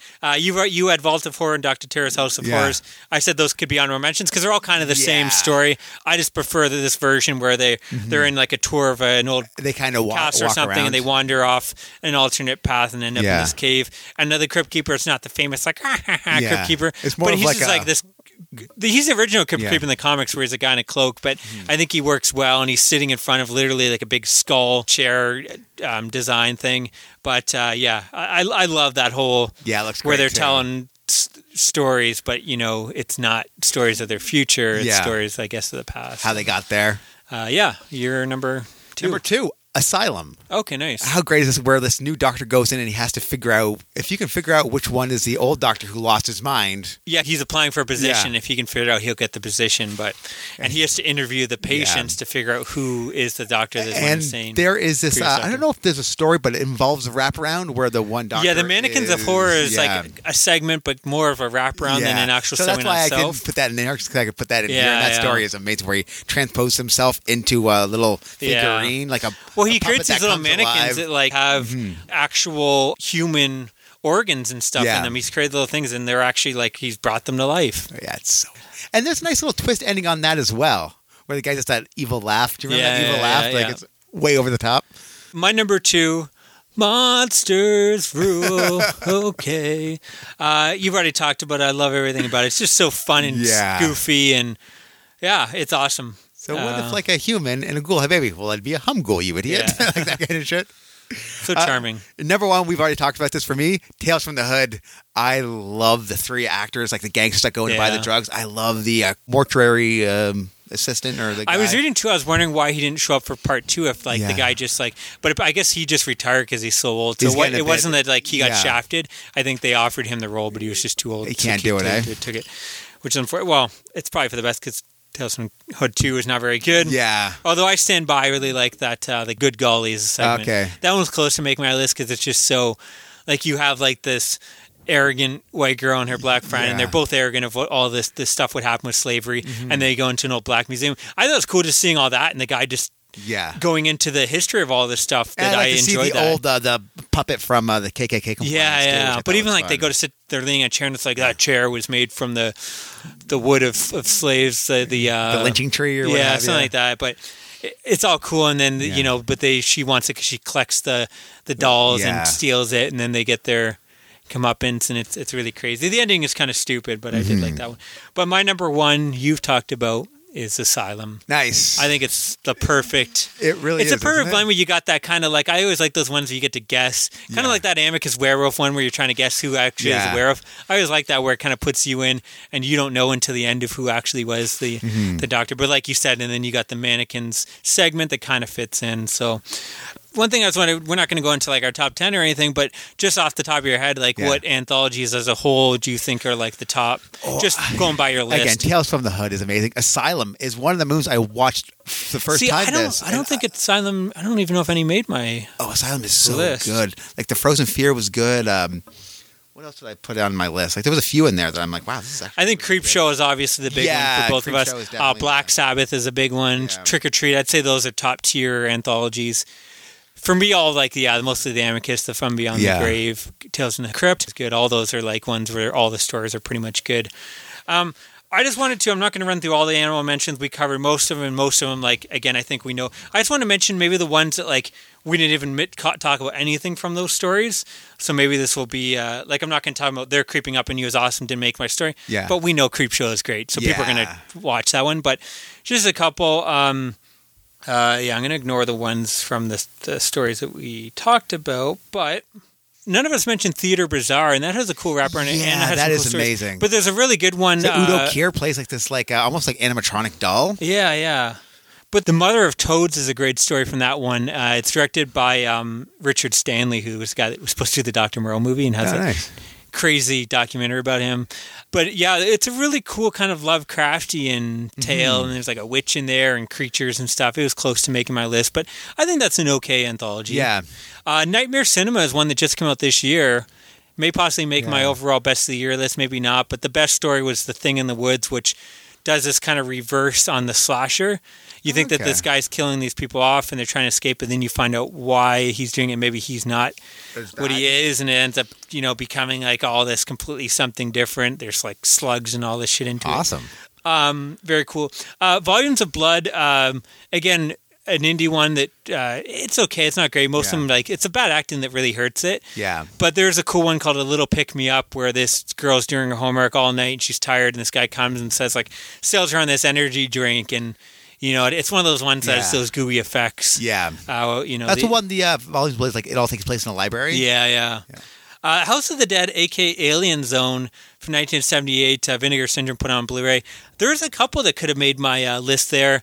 There's one about a teacher that gets stalked. She hates kids, even though she's a teacher, but she gets stalked by these kids in Halloween costumes. Kind of fun. And they look like creepy kids, too, aren't they? Yeah, there's one that was kind of like a take on Saw, but my favorite, which most people hate because it goes on way too long, is one called The Investigator and the Detective, and it's pretty much these competitive detectives, and he says, like, how about this? Whoever can solve this case is the real detective, but you find there's more. There's all backstabbing. There's more going on. I don't know. Just the way those two played off each other, I thought was fun. Yeah. But I know a lot of people felt it went on too long. Overtoke is one. Campfire Tales 1991 is this really low budget, crappy anthology. I hate it. When I first saw it, it was a struggle to get through. But now I've really grown to appreciate it. It has like this cool finale that, again, most people feel is too long, where this guy, he's a pirate and he gets deserted on an island that happens to be like with zombies and treasure and all this. But my favorite one is called Overtoke, where it's just a simple story of these guys go to buy weed. And I think that they're like, oh, what can we do that's illegal? Because now that this is legal, it's stupid. Let's go smoke some weed.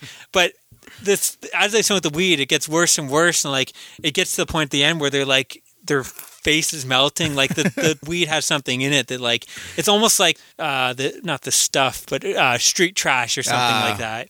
But it's kind of fun if you enjoy gooey effects. Hood of Horror, not really a great. That was Snoop Dogg trying to do his Tales from the Hood.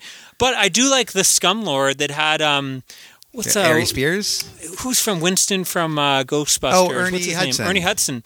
It's a camp and a bunch of guys. They're the military guys. They're all retired and they were living in this home. But the guy that was running the home died, and his scummy son and his girlfriend inherited it. Yeah. And he's like, it's kind of like that one you're talking about where the blind guy. Yeah, it's kind of like a remake of that, where this guy, he's terrible to them. He's taking away all their money and making them pay, and they got to use all their checks to him. And then they get sick of it. And same thing, I think they have an animal too, don't they? Yeah.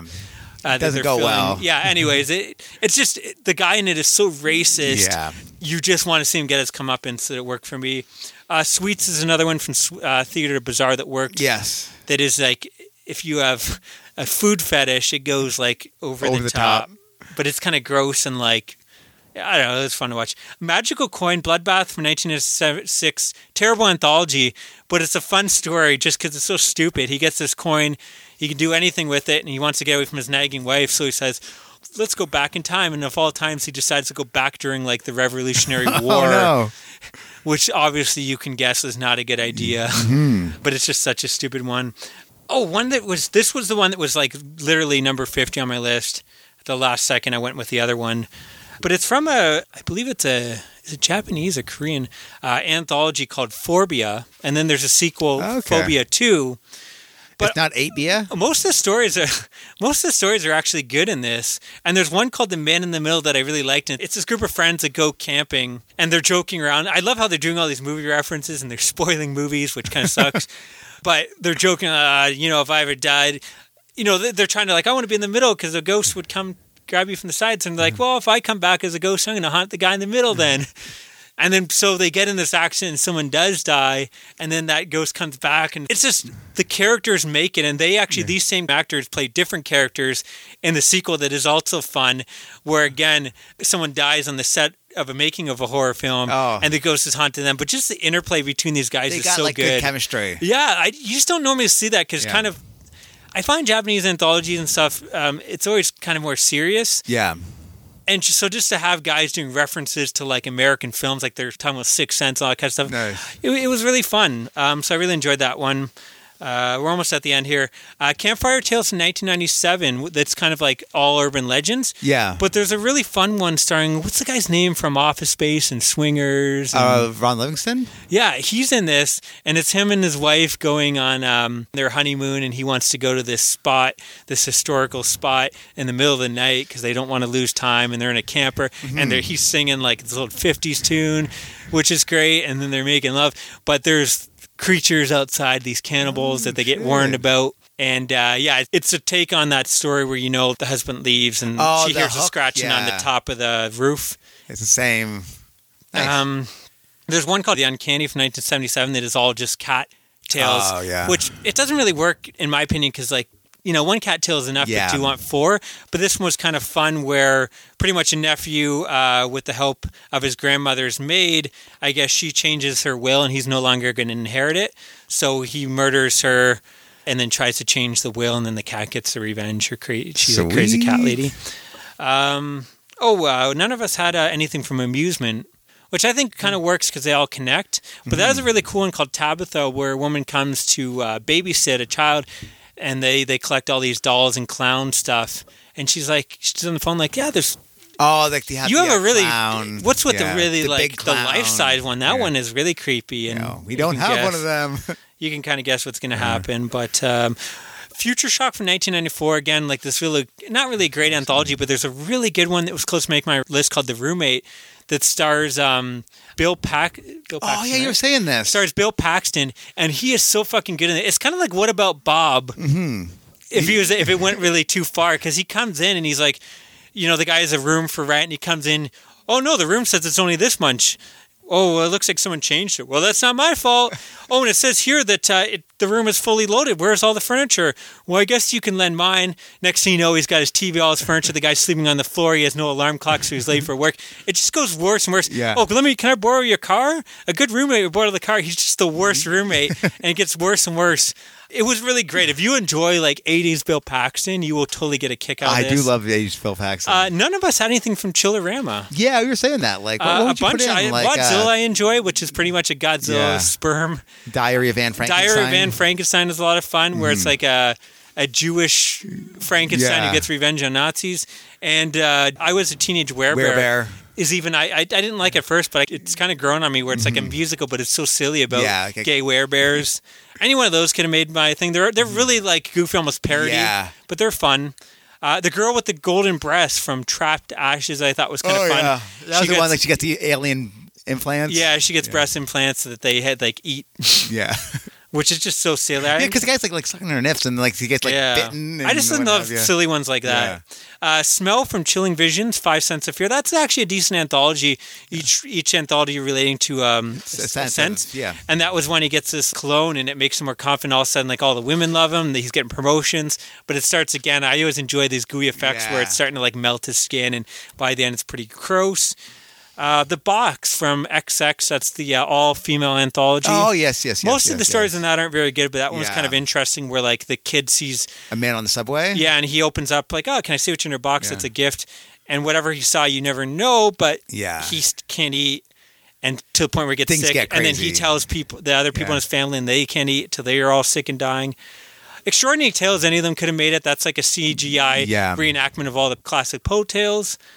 Tales of Halloween, you mentioned The Night Billy Raised Hell, but I'm surprised you didn't have This Means War. Yeah, that was really where good. Where the two are competing over the one guy is kind of the Halloween display of all the classic, and then the other guy is the new age and the gore and the violence, and they're competing to the point where they're actually fighting and killing each other over the displays. VHS Viro. I know you hate that. A lot of people consider that the weakest of the three. I actually enjoy most of the stories, but one that's really cool is Parallel Monsters, where the guy creates entry to another universe and meets himself. Yeah. And then they're like, well, how about we switch universes to see if anyone will notice? Yeah. And it all seems like it's the same universe until you see, like, people have mouths for stomachs, and it's like all this crazy stuff goes on. I thought it was kind of fun. Spirits of the Dead had some good stuff, but I'm not going to go through it. Terror Tract is one where John Ritter does the wraparound, and he's trying to sell this house. He has to sell this house by the end of the day, but he's too honest, and every time he goes in the house, he tells all the terrible things that happen. One of them's like a killer monkey starring the dude from Breaking Bad in the middle. Amazing. But the one I liked is called Come to Granny, and it's this guy in a psychiatrist's office telling this story of how he keeps on getting these flashes of murder, kind of like The Eye. Yeah. About this person going around in a granny mask killing people. And then there's a little twist in there. It was fun. Chillers was really cheesy, but it had some fun ones with, but I don't feel like going through them. Creep Tales.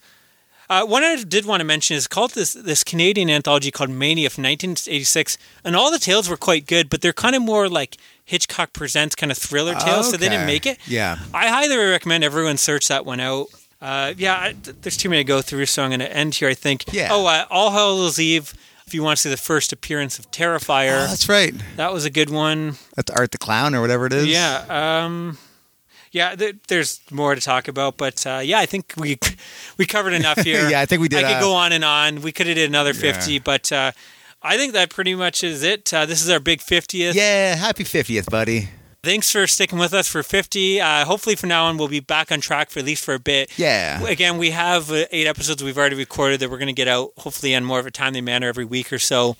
And then we'll, who knows? We got Shocktober will be coming up in no time. Hopefully we can fit in maybe another series somewhere in that time. We'll figure it out. But thanks for listening, guys. Hopefully you enjoyed this. If you want to share your thoughts on any segments that we missed, any anthologies we missed, although I think we covered everything. I'm losing my voice here. Maddie, you have anything else to add? No. You can check us out on Facebook, just the Movie City Maniacs, or we're on Twitter at Movie City. Just search Movie City Maniac, no plural. Yeah, and our guest on Gmail at moviecitymaniacs@gmail.com. Yeah. Or is it Movie City Maniacs? Yeah, I just started an Instagram, just started getting going, so maybe by the time you guys listen, we'll have this up and running. I'm trying to figure that out. It's like Twitter to me. It makes no sense. I don't know why people like that over Facebook, honestly. But I guess that's a cool hip thing, so I'm going to try to get us on there. But thanks for listening, guys. Yeah. It's been 50 long episodes. Holy moly. Hopefully another 50 or 100 or 500 more. We'll see how long this goes to. Yeah. Stay scared. Take care, guys. Mwah, ah.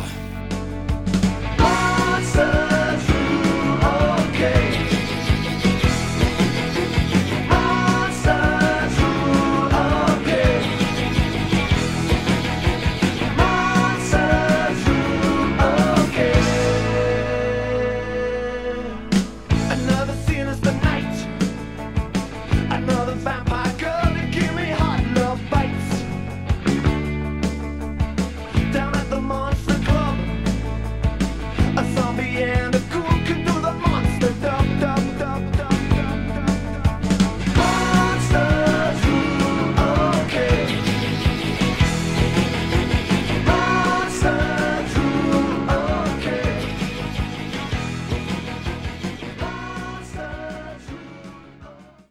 How many letters are in the alphabet? 27, 26?